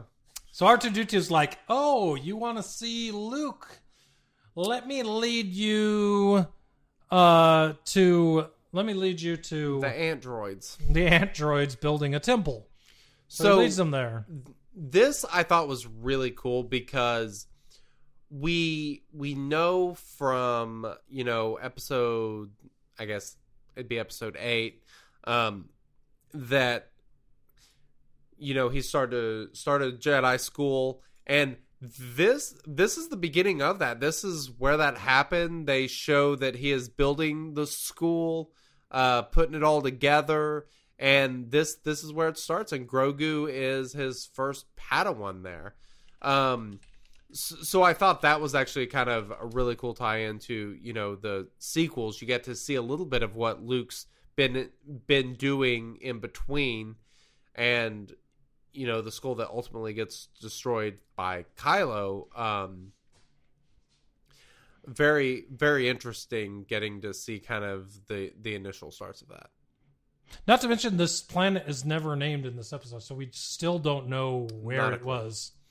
I Because think my that assumption that he was flying to that planet that Luke was on with the weird, Octu like, nuns. was Yeah, that Octu. Octu? I think Um, that's right. I think that... But it's not. I don't think that's that planet. Unless they're on another side of it. No. My assumption is...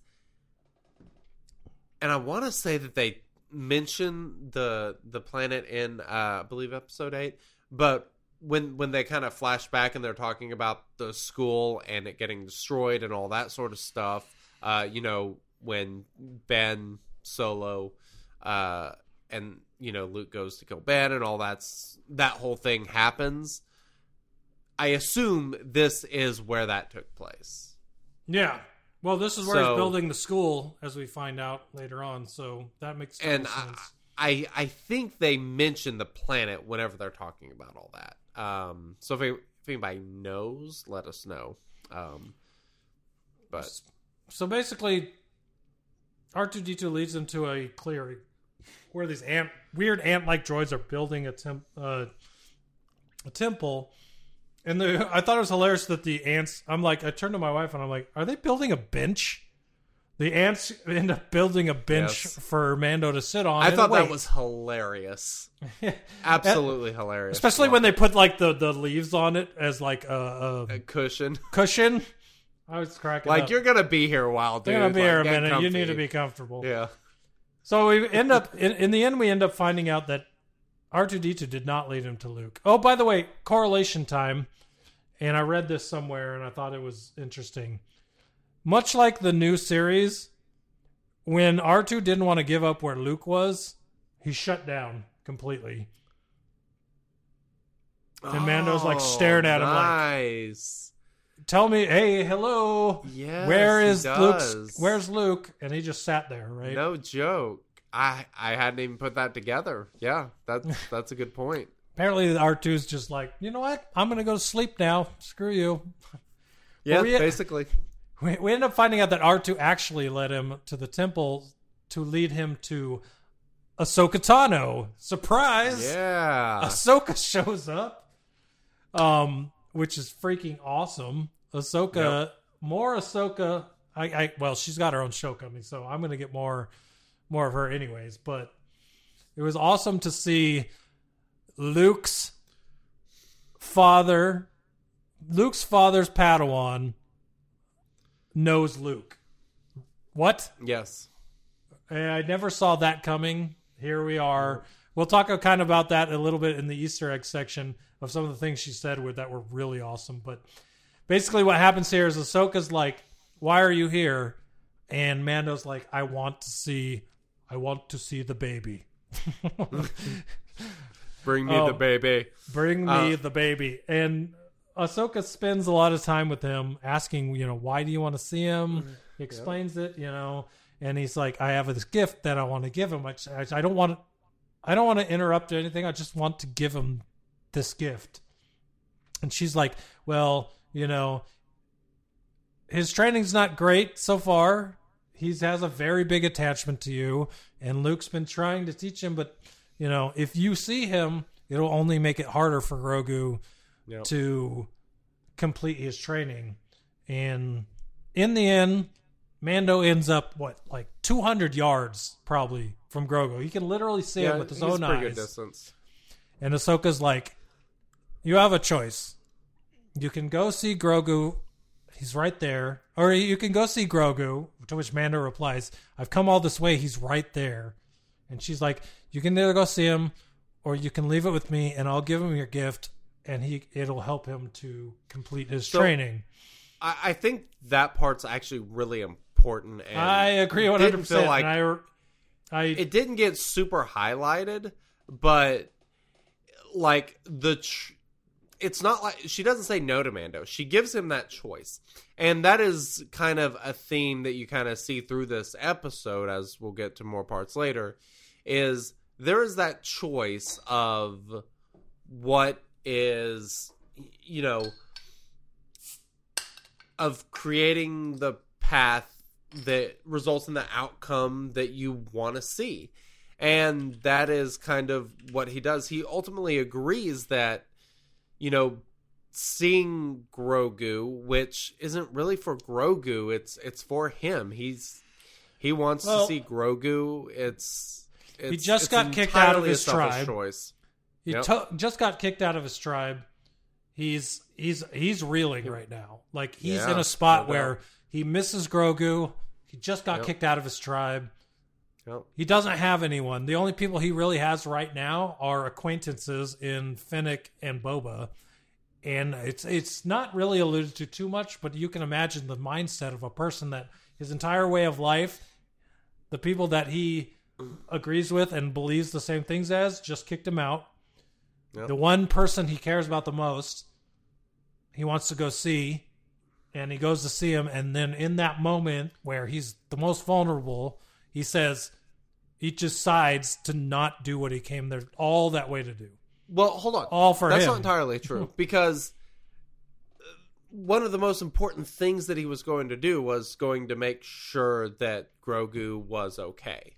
True. And he was able to do that. So that was a pretty important part of his task that he was able to accomplish and not kind of disturb Grogu. Yes, for sure. Yeah, it was really... ultimately, Ahsoka convinces him to give her his gift for Grogu and promises that she would make sure that it got to him. Yep. So that's with that assurance from Ahsoka, Mando was happy. Gave her it. By the way, who was it? It was Stoic Jester in chat pointed out something that me and my wife both saw from the episode. The way that the armorer tied that bag of the gift Looked like Grogu's exactly like Grogu's Yep. head. 100%. Yep. The I thought the that connection was- there was pretty awesome. The attention to detail on some of that stuff is impressive, and so I guess as we're gonna kind of move to next, which is the Grogu Luke stuff. Holy cow, are these episodes loaded with callbacks? My God, it's like they do enough to make a new story that you love and you're interested enough, while still doing callbacks and bringing old Yes. stuff that might have been canon before and isn't Yep. anymore back into canon, and just The- doing all kinds of stuff that My- make you. It's all nostalgic while being new, basically. my absolute favorite part is arguably one of my favorite scenes in Star Wars is on Dagobah when Luke crash lands and he meets Yoda and all of that, and you have Luke he's figured out that he can use the Force, but he doesn't know how to use the Force. Mm-hmm. And the correlation here between Luke in the X-Wing and Grogu in the frog in the pond is freaking amazing.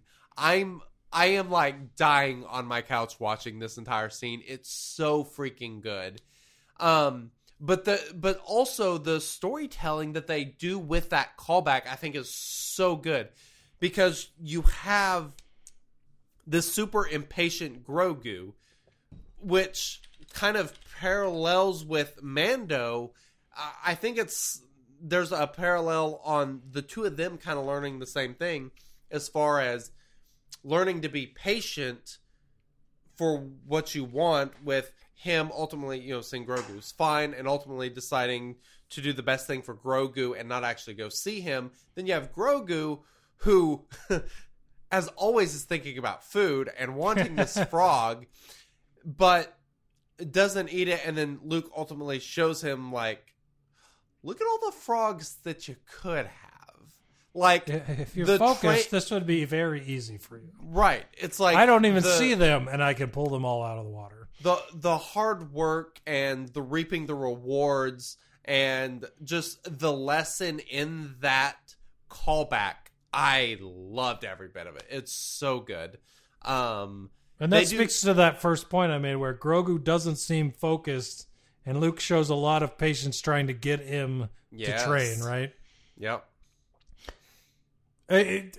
Going on to the next point, and this is the part that continues off of what you said. Eventually, after Mando leaves and doesn't interfere with the training, it seems like Grogu finds his focus and is able to, for example, he's jumping around with there's a scene earlier where Yeah. Luke is telling him to jump, and he jumps like 2 inches, and then he tries to focus, and he does it again, jumps 2 inches. Yep. But once Mando's left, Grogu is able to, with the training droid, the same callback to Luke with the training droid with the helmet on and no Yeah. eyes, trying to use the Force to block the laser beams. Here's Grogu doing jumps and flips and doing all kinds of stuff to avoid this training droid. And I thought it was really awesome because the timing to kind of show that Grogu, once Mando left, Grogu was able to focus, as if like to say, listen, you didn't interrupt the training, and here's Grogu prospering, right? Yep. 100%. Like it almost seemed like that was the way they were going for. It's like Mando chose not to interrupt, and then Grogu suddenly had this chose to learn. Basically, Got to stay focused and not be distracted. And one thing that is really important, I think, that Luke mentions is he says to Ahsoka, it's not so much that I am teaching him as I'm reminding him about stuff he's forgotten. Because Grogu was, when Order 66 was executed, he was in the temple. We saw that flashback. He's been through the training, so it's not like he's entirely inept. But whatever he went through whenever he was stuck with the Empire and all of that over that time had almost kind of brainwashed him in a way. And so Luke was effectively just bringing out what he already knew. I don't want to bring all the hundreds of conversations I have with my wife, who is a therapist, about trauma. Right. Yeah. Grogu just witnessed everyone he cared about, everyone that took him from wherever he came from to become a Jedi. He watched them all slaughtered as a kid. Yep. Right? Yep. What are the odds that he's suppressing everything he learned and everything that happened then As a back protection then? mechanism. Yeah, exactly. And here's Luke Yeah. just puts his hand on his head and tries to show him and remind him everything that he's been through. And then we get this really crazy Order 66 flashback with 3 unnamed Jedi basically standing there while he's in a backpack, like he always is, trying to protect him. And then they kill the 3 Jedi, and then they come running towards wherever area he is.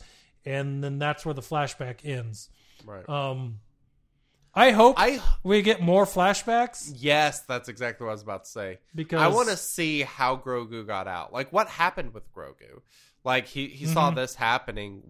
How did he get out? How did he survive? Because they cleaned that Jedi temple out. Yep, exactly. There's some theories in the Easter eggs that we'll talk about, especially with this scene, but Okay. Let's move on from that. So a lot of training goes on with Grogu and Luke. Obviously, at some point, we see that Grogu is learning. He's moving more sprightly than we've ever seen, avoiding this training droid. But Ahsoka ends up showing up, and she gives the gift from Mando to Luke. And, Luke's like, they have a little conversation, which is awesome. The Luke-Ahsoka interactions were awesome. Yes.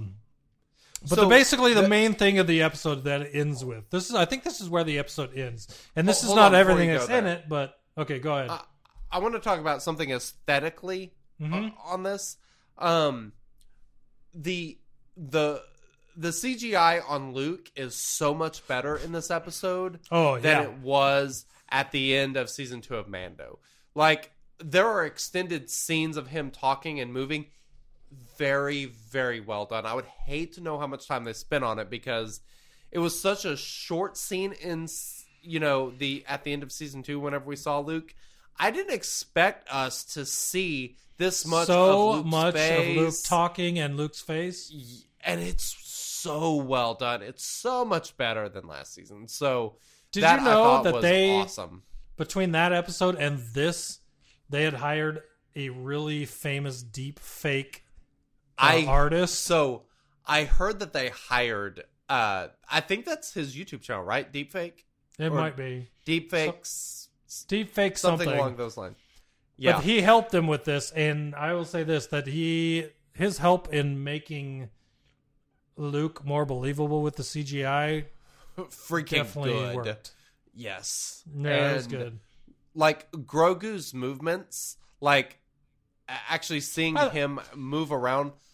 That entire episode, all I could think to myself is get him out of the burlap sack and put him in something where he can actually walk and move in. Like what? Right. His Which I feet think's are about never to seen. happen. Like, Yeah. stop wearing Yep. the burlap sack. That is not helping you. Yeah. But I thought all of that was done actually really well. Because that I recall having a complaint about that in season 2, but yeah, so much better this episode. Let's talk about. There are two things. Okay, you are probably not. I put the one thing that I really, really loved in this episode as the last thing, and I feel like you, as not a Clone Wars watcher, will not care as much about it. But Okay. this is probably the most important thing of this episode right here. Then going into the other stuff. But this is it. So I said Ahsoka gave him Mando's gift, right? And then Luke decides to offer a lesson and a choice. Yeah. He opens that Grogu-shaped bag that Mando gave, and we finally find out that it, after an episode, 2 episodes, right? This entire time I'm like, are we going to ever find out what this is?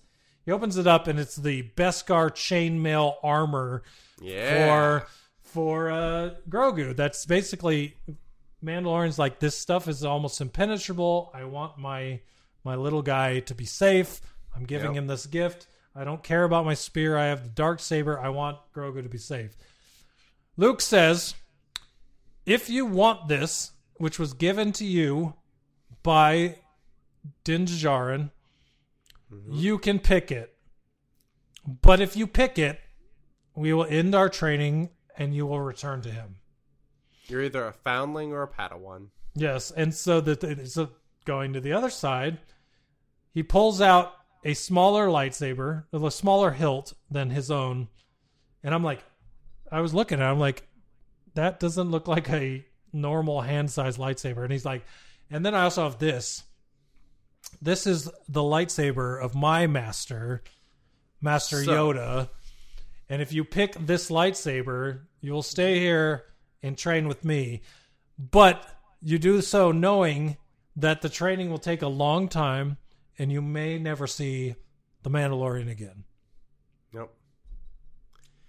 And then he doesn't choose in the episode, so we're left on that cliffhanger. What is Grogu going hell to of choose? a cliffhanger.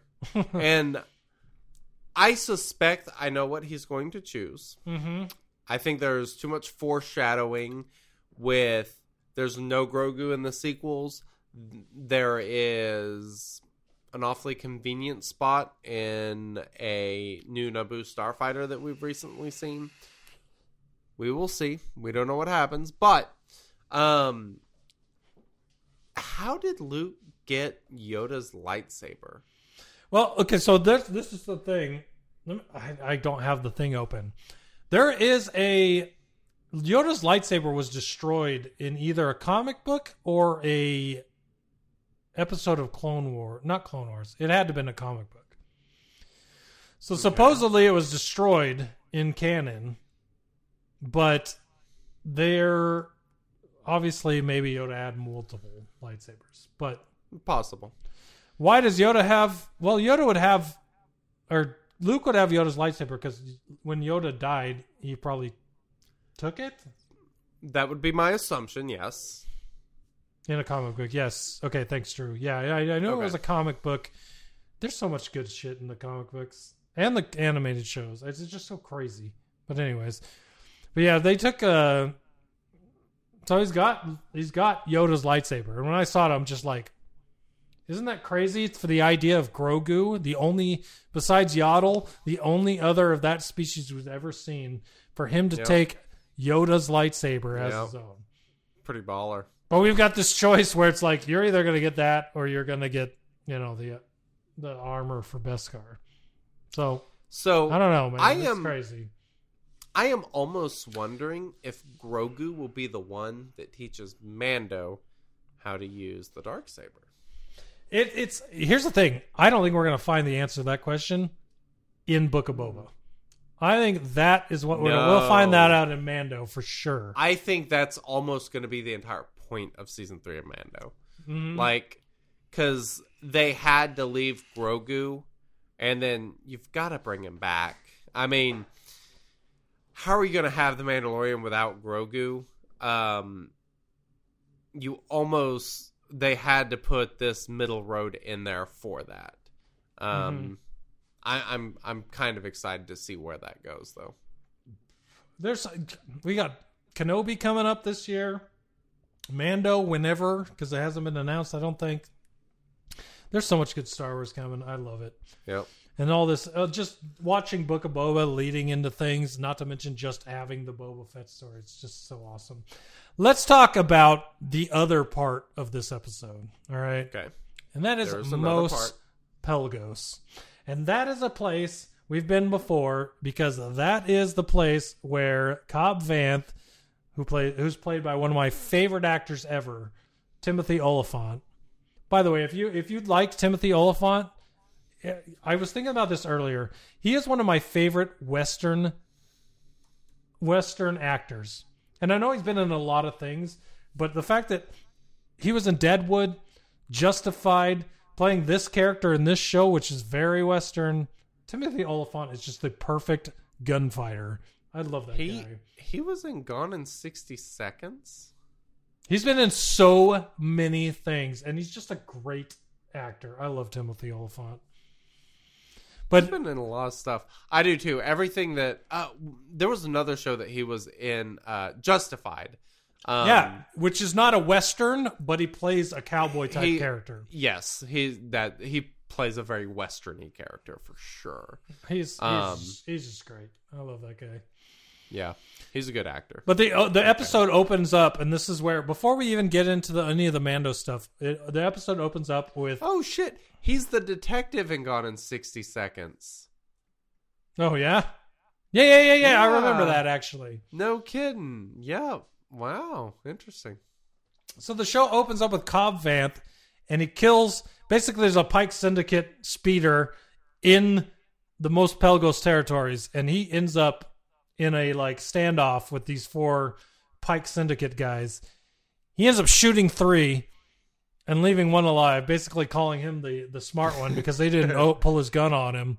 And he tells him to leave. That was funny. But to leave his leave the box, which is what was all supposed to be the gold or the credits or whatever it was, and to get out of here.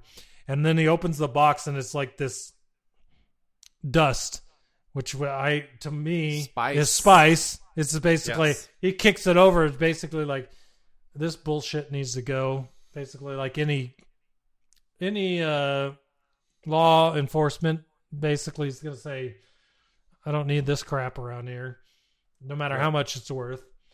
And so the show opens with him against the Pike Syndicate. And so later in the episode, we get Mando showing up to convince Cobb that he and his fighters should help Mando and Boba get rid of the Pike Syndicate. Because earlier there was a meeting between Boba, Fennec, and all of his people trying to figure out how they're going to get more muscle. And Mando says, I think I know some people. And this was the people because he's fought along the Mos Pelgos with the Tusken Raiders to defeat the Krayt Dragon. He knows they're good fighters. And so he goes back there to fight to Cobb Vanth to basically appeal to his good side to say, we got to do this, or if it's not going to be just Mos Eisley, it's not going to be Mos Espa, they're going to come to Mos Pelgos, and they're going to, all of it eventually will be Pike territory. And so basically Cobb doesn't agree. He says he'll bring it to his people, but he's not going to dedicate them to something at that moment, right? He's going to treat it like democracy. Do they want to do this or don't they? And so Mando agrees to that. He's like, I'm going to come back. You let me know what happens. And he leaves. The craziest part is the exact moment that he leaves. Cobb Vanth is talking to his deputy, sends him inside, and he looks down the street, and there's this shadow in the distance. Very, very Western. Very, very cool. Yeah. He sees this person in the distance, and he tells everybody on the streets, basically like any other Western, clear the streets. I don't know what's going to happen. I don't know that it's going to be bad, but if it is, I don't want anyone to get hurt. Yep. And so this character just keeps getting closer, right? He keeps getting closer. And I'm looking at it, and my wife's like, who is that? And all I can think in my head is, I'm running through every character that's never been in Star Wars and could become to the screen, and I'm like, I bet it's Imbo. My initial thought was it was Imbo. I'm like, nice. That'd be freaking crazy if Imbo shows up. So as it keeps getting closer, right? Because you see that giant hat on the head. And, Imbo wore that, like, discus hat. And he was a bounty hunter. So, he just did what he wanted to or what he was paid for. As it gets closer, right? The shadow starts taking a form. And the hat looks more cowboyish. And I'm like, okay, well, that is not Imbo's hat. And then it clicked. It clicked in my head. And I'm like, that is Cad Bane. There's no doubt about it. That is Cad Bane. And he gets close enough. And you got the head down with the cowboy hat over his face. Also very Western. So freaking cool. But you got the air breathers out of the side of the head. And, oh, man. So he's talking to Cobb Vanth, basically saying, this is going to happen whether you like it or not. You can either stand in the way or get out of the way. And Cobb doesn't back down from anything. And he's just telling him, we're not going to do that. But he's not doing it in a way that's going to start a fight.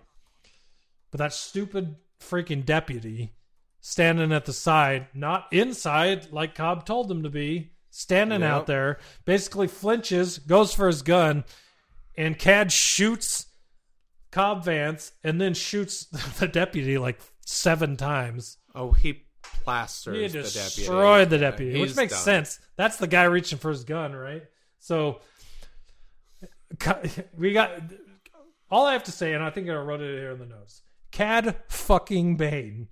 That very well stated. All the shit from the original trilogy. We've got Luke. We've got Grogu from the Mando series. We got Mando going back to see Grogu. We've got all of that. You know what? When I saw Cad Bane, that was the only thing I cared about in this episode because there are so many. I'd say there's 20 to 30 I wasn't episodes. that excited, but right, but you haven't seen Clone Wars. If you have watched Clone Wars before this, Cad Bane is in so much Clone Wars. He is such a pivotal bounty hunter character that seeing him on the screen was just freaking amazing. And he looks so cool with the sharpened teeth when he lifts his head up and you see those big, bright red eyes. Yes.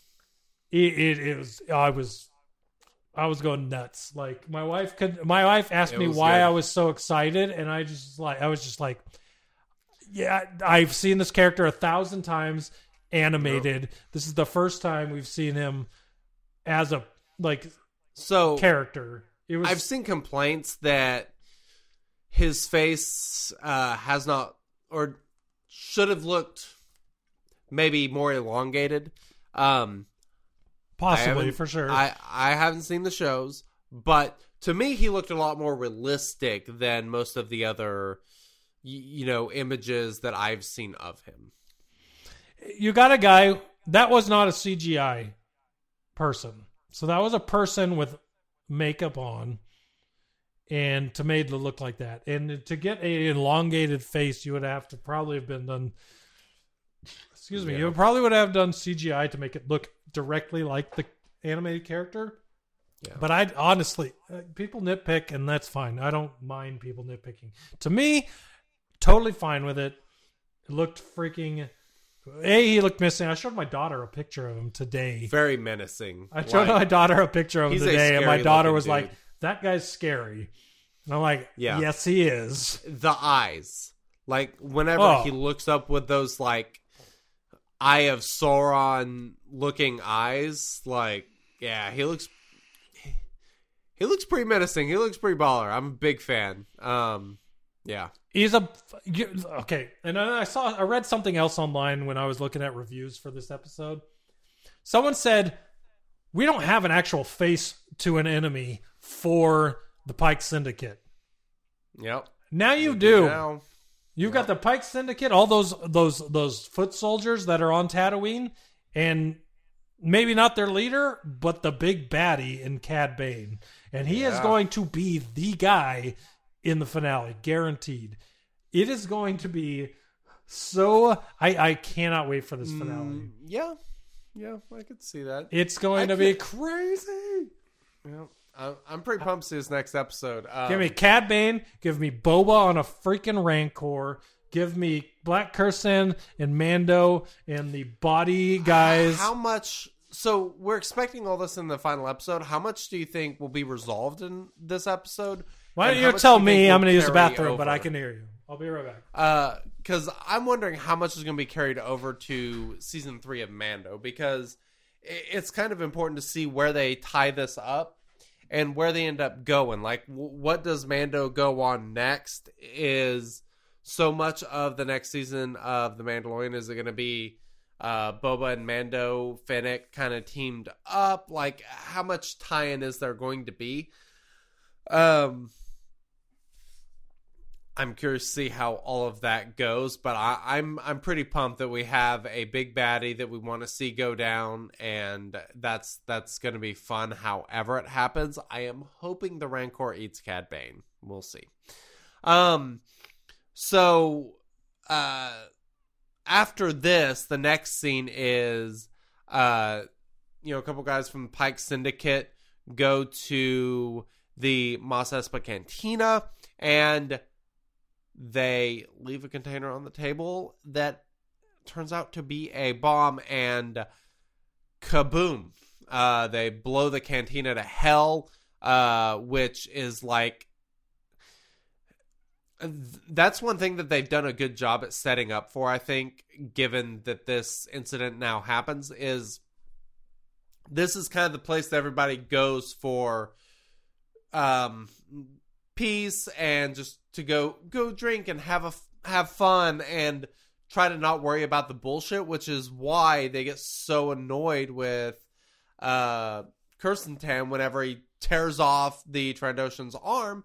They don't want the violence there. That's not what they're about. It's what they didn't like about Boba showing up. And so there's definitely going to be some people who are not happy about the fact that this was the place that was blown up. It's like almost like blowing up like maybe an embassy or like some sort of war crime where it's an off-limits target. It's not something you do in the fight. It's not right, and I think that's going to work into Boba's favor. I think Mos Pelgos and that scene set it up perfectly for what's going to happen in the last episode, and that is this.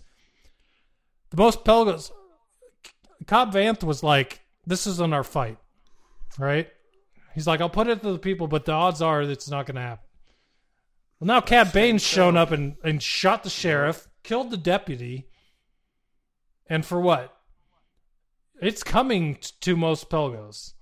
Then you've got the cantina where everybody goes, like you said, to relax, and now you've killed everyone in there, and the people of Mos Espa are not going to be happy about that, right? So I feel like those two scenes are going to unite the characters that we find out are going to fight with Boba Fett to get rid of the Pike Syndicate.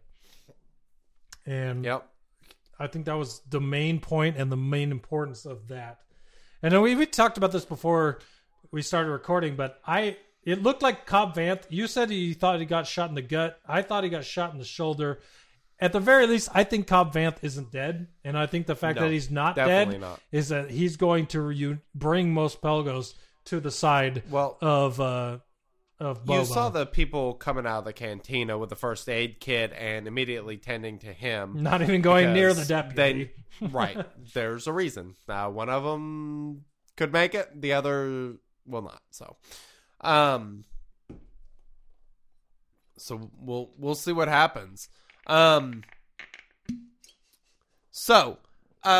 Easter eggs Some of these are pretty good. I really like this.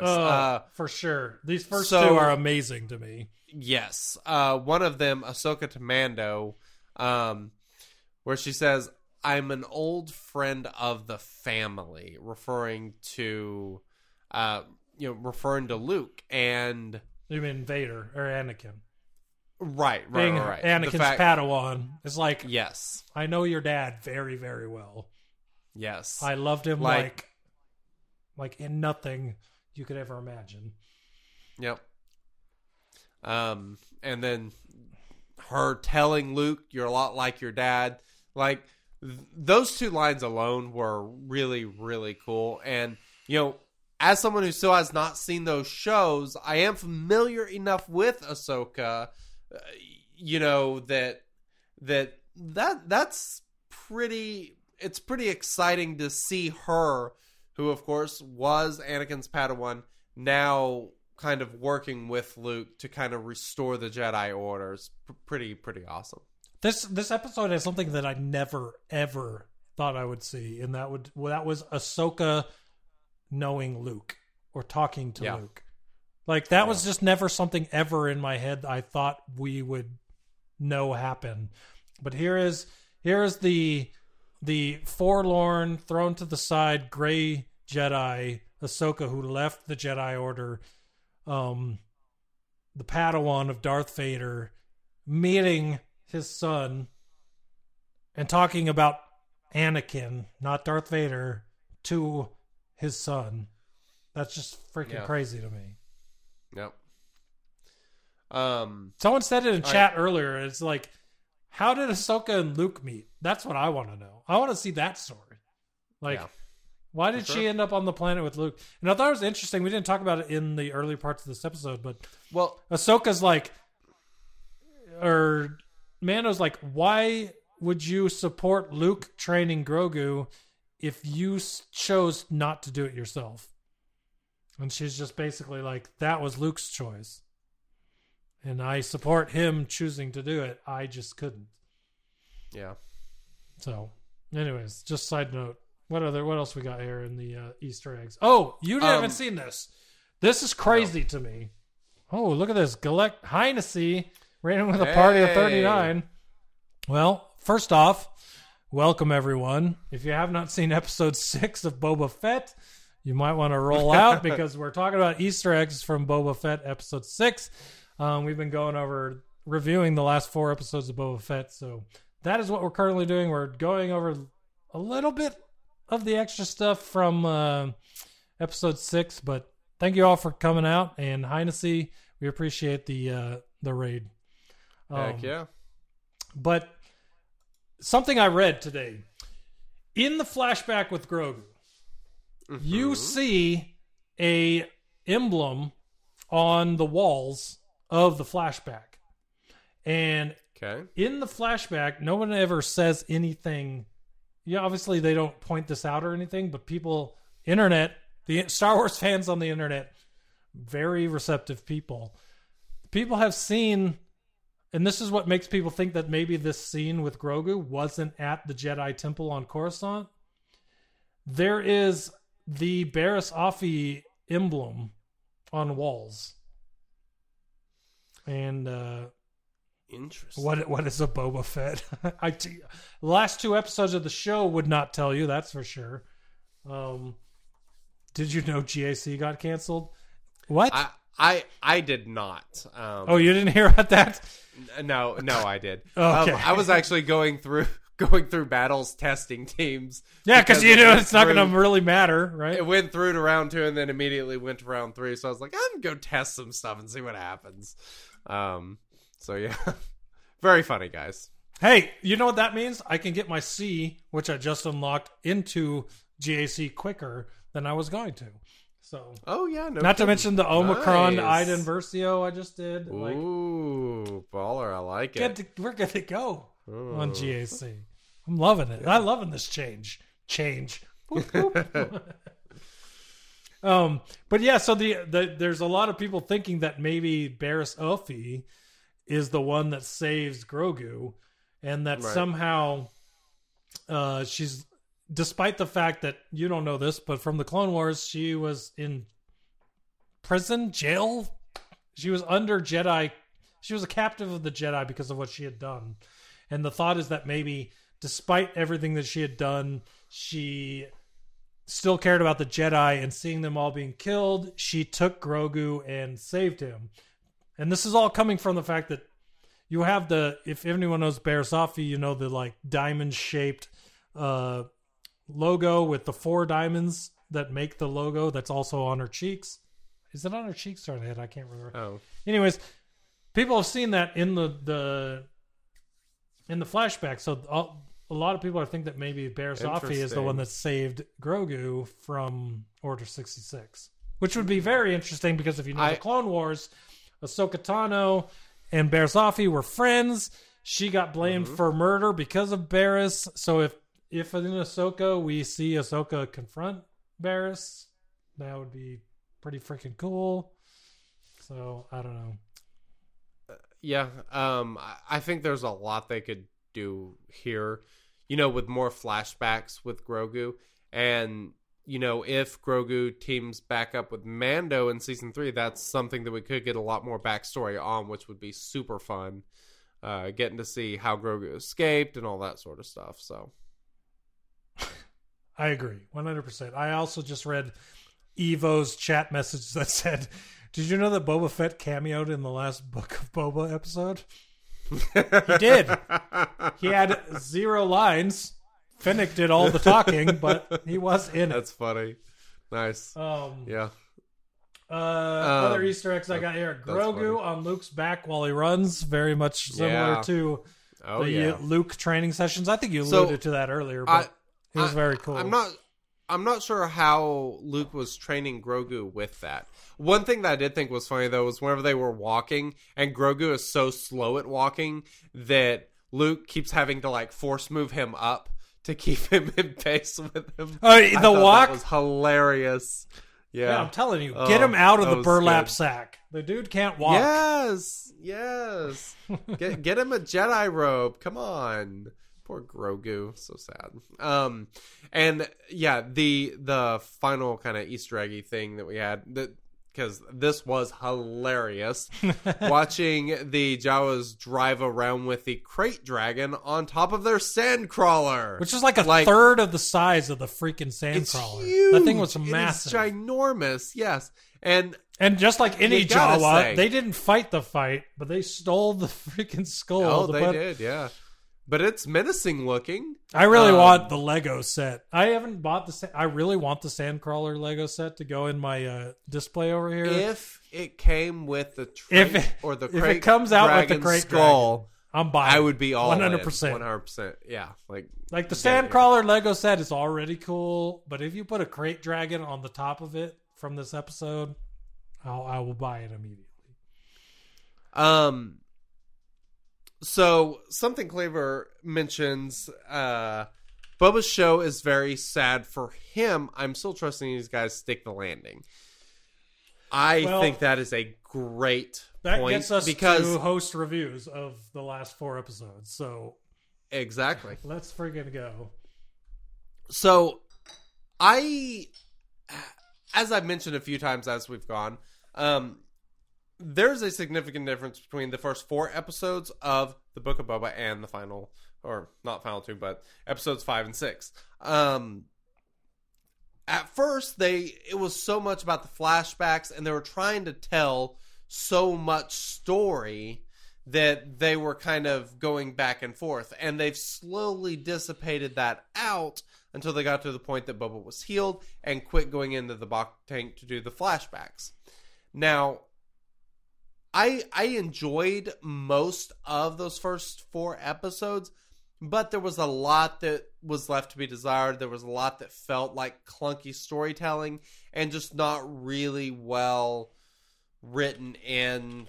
And, we've kind of mentioned those points as we've kind of come along. But the next 2 episodes that kind of moved more towards the Mando stuff, it just seems so out of place that there's this really important story that they have to tell, a resolution they have to have to something to set up where we're going with season 3 of The Mandalorian. And I think it seems like all of this is entirely set up for, obviously, the next episode, the finale of the Book of Boba.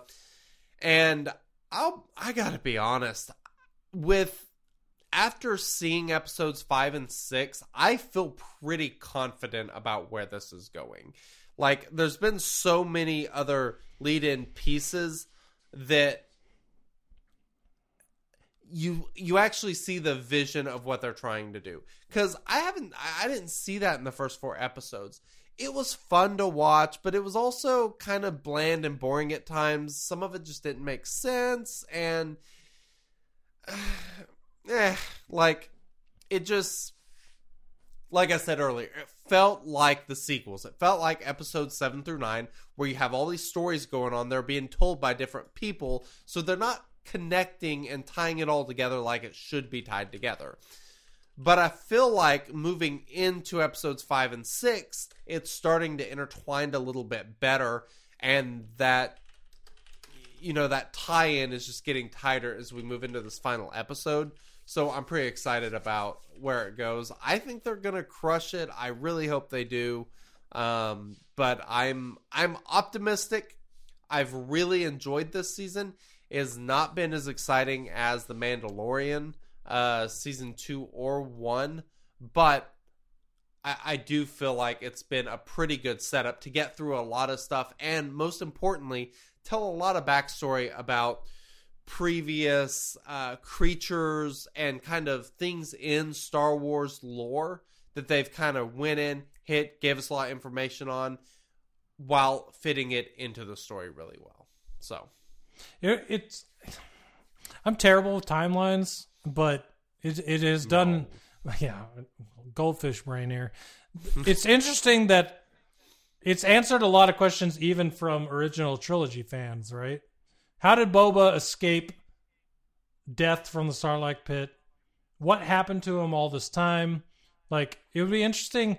Someone out there knows, even in our chat, would know the timeline between where we are in the current timeline and the amount of time he spent with the Tusken Raider tribe, the amount of time that between him meeting Fennec, getting his ship back, him taking over the Jabba's palace. Like, this show has done a lot in a small amount of time, even for the Boba character, with 2 episodes that almost didn't even feature him at all.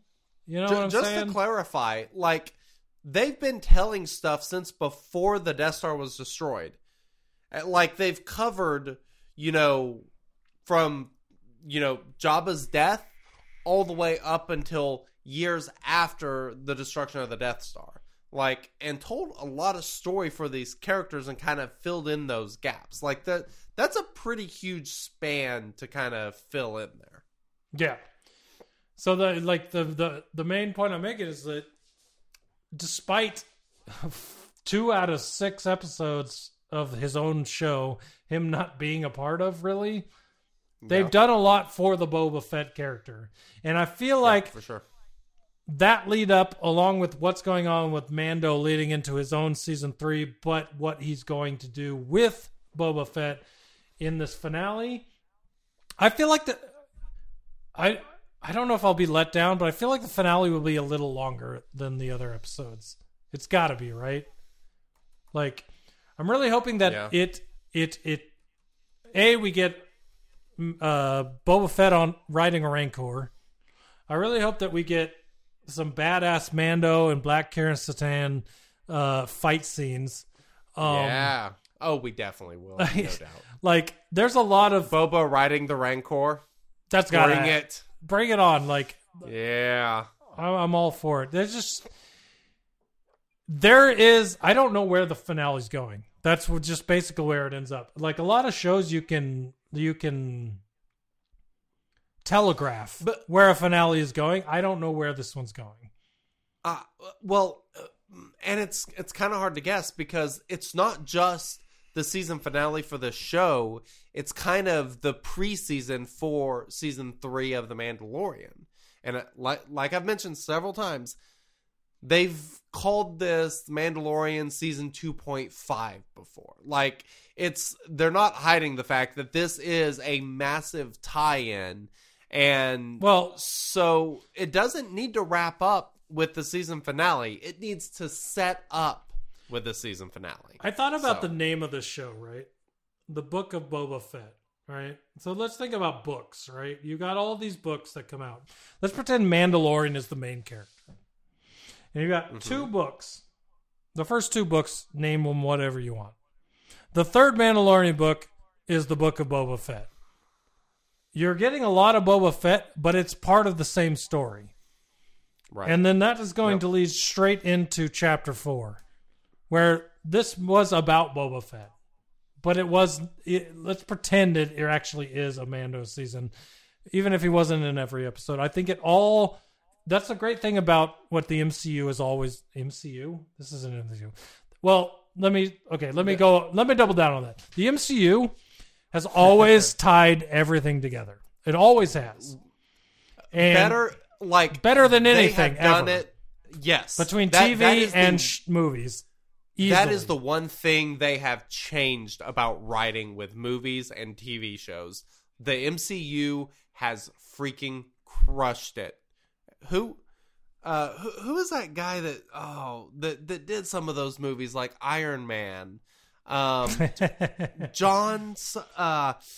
He played Happy in the John Iron Man. Favreau. Oh, that guy. Weird. Yeah. So weird how that the works. fact that guy is doing the same thing for Star Wars as far as TV and the movies go, it's good. I have complete faith about where this is going because of that guy. You may not. This is the thing, right? You don't have to love everything about everything in Star Wars, but there is always a point. And we haven't seen the finale yet, so we're going to find the point out next week. But I will say, excuse me, the last few episodes have done wonders for Mando's story, and then leading into it for the first 4 episodes with Boba to lead into the finale. So I will just say, I'm excited to talk about the finale with all you guys because it's going to be a lot of fun just to see what they come up with, because I honestly have no idea what's going to happen. Yeah, me either. I don't know what to expect, but I expect a lot of action. That's what I want. Give me, if it's normal episode length, give me action the entire time. Have him take down the Pike Syndicate. You know what would be really crazy? Is Darth Maul still around at this point? Because I know the Pikes work with Crimson Dawn. I'm not sure. I don't think Maul's still around at this point. I think he's gone. Well, hold on. What? So yeah, he died in Rebels. You're right. Oh, did he? Yeah. I was about to ask. Someone's controlling the Crimson Dawn, though, because I know they're still working with them. They've alluded to that in like the second or third episode. Well, didn't What's-Her-Face take it over after Solo? Well, Kira began working with Darth Maul after Solo. So, okay. Kira is still alive, Big Deal says. That would be crazy. There's something crazy is going to happen. It always happens in these shows. There's always the cliffhanger, so we'll see what happens. It'd be interesting. Cool. Darth Jar Jar. Way to go, Drew. Awesome. All right. Well, do you have anything else to mention? I don't think I have anything else. I think that even though we made it to 2.5 hours, I think with 4 episodes to cover, we did it in a decent amount of time. So yeah. Well, this was fun. Finally getting to talk about these episodes. Of course, we'll be back next week. We'll be talking about Swugga next week, but we might have to. We might have to somehow do a double episode. We'll do Swugga episode and then the last episode. Double up.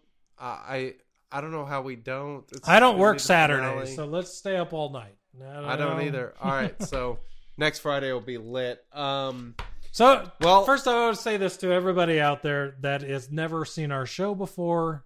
thanks for coming and hanging out. I want a big shouts out to the Escape. Love seeing all of you guys here. Big shouts out to the Escape podcast for rating us earlier, and also for Galactic Legend Heinessy hitting us up tonight. Yeah. You guys are awesome. If you've never seen our show, this is for us. This is episode 277. We've been doing podcasts about SWGGA since Mods came out. Like, I think we did 3 episodes before Mods came out in SWGGA, and then we've been doing weekly episodes ever since Very then. long time. So if you've never heard of us, welcome.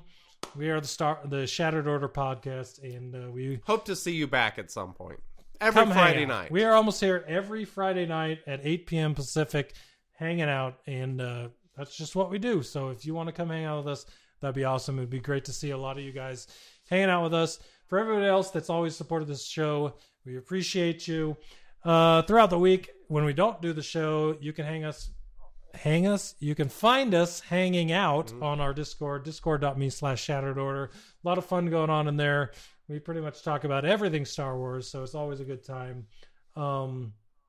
Yeah.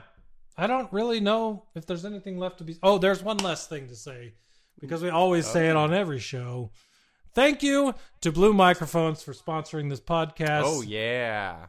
They make great products. If you've ever been looking for a microphone, cords, microphone stands, all the stuff, Blue Microphones is your place to go. Blue Microphones now owned by Logitech, who also makes your keyboards, your mouses, everything. Anything that you need to use for content creation. Beautiful Yeti. Menus? Content creation. Snazzy light. Work. Yeah, they got the new... They've got everything. What is that new light you have? The Litra Glow. The Litra Glow from Logitech. All kinds of good stuff. Priced very well, and it's amazing. If you're ever looking for that type of stuff, go to bluecrew.blue.com/shattered order. That's the site, right? It's in the show notes. It'll be in the show notes. Anyways, thank you everybody for hanging out with us. It's been a pleasure. I really can't wait for Boba Fett, the finale. We'll talk about it next week. So if you're around next week, get ready. It's going to be a good time. Anyways, thanks everybody for hanging out. Wink, you got anything else you want to say? No, not really. See you guys next week. All right. Later, guys. Later.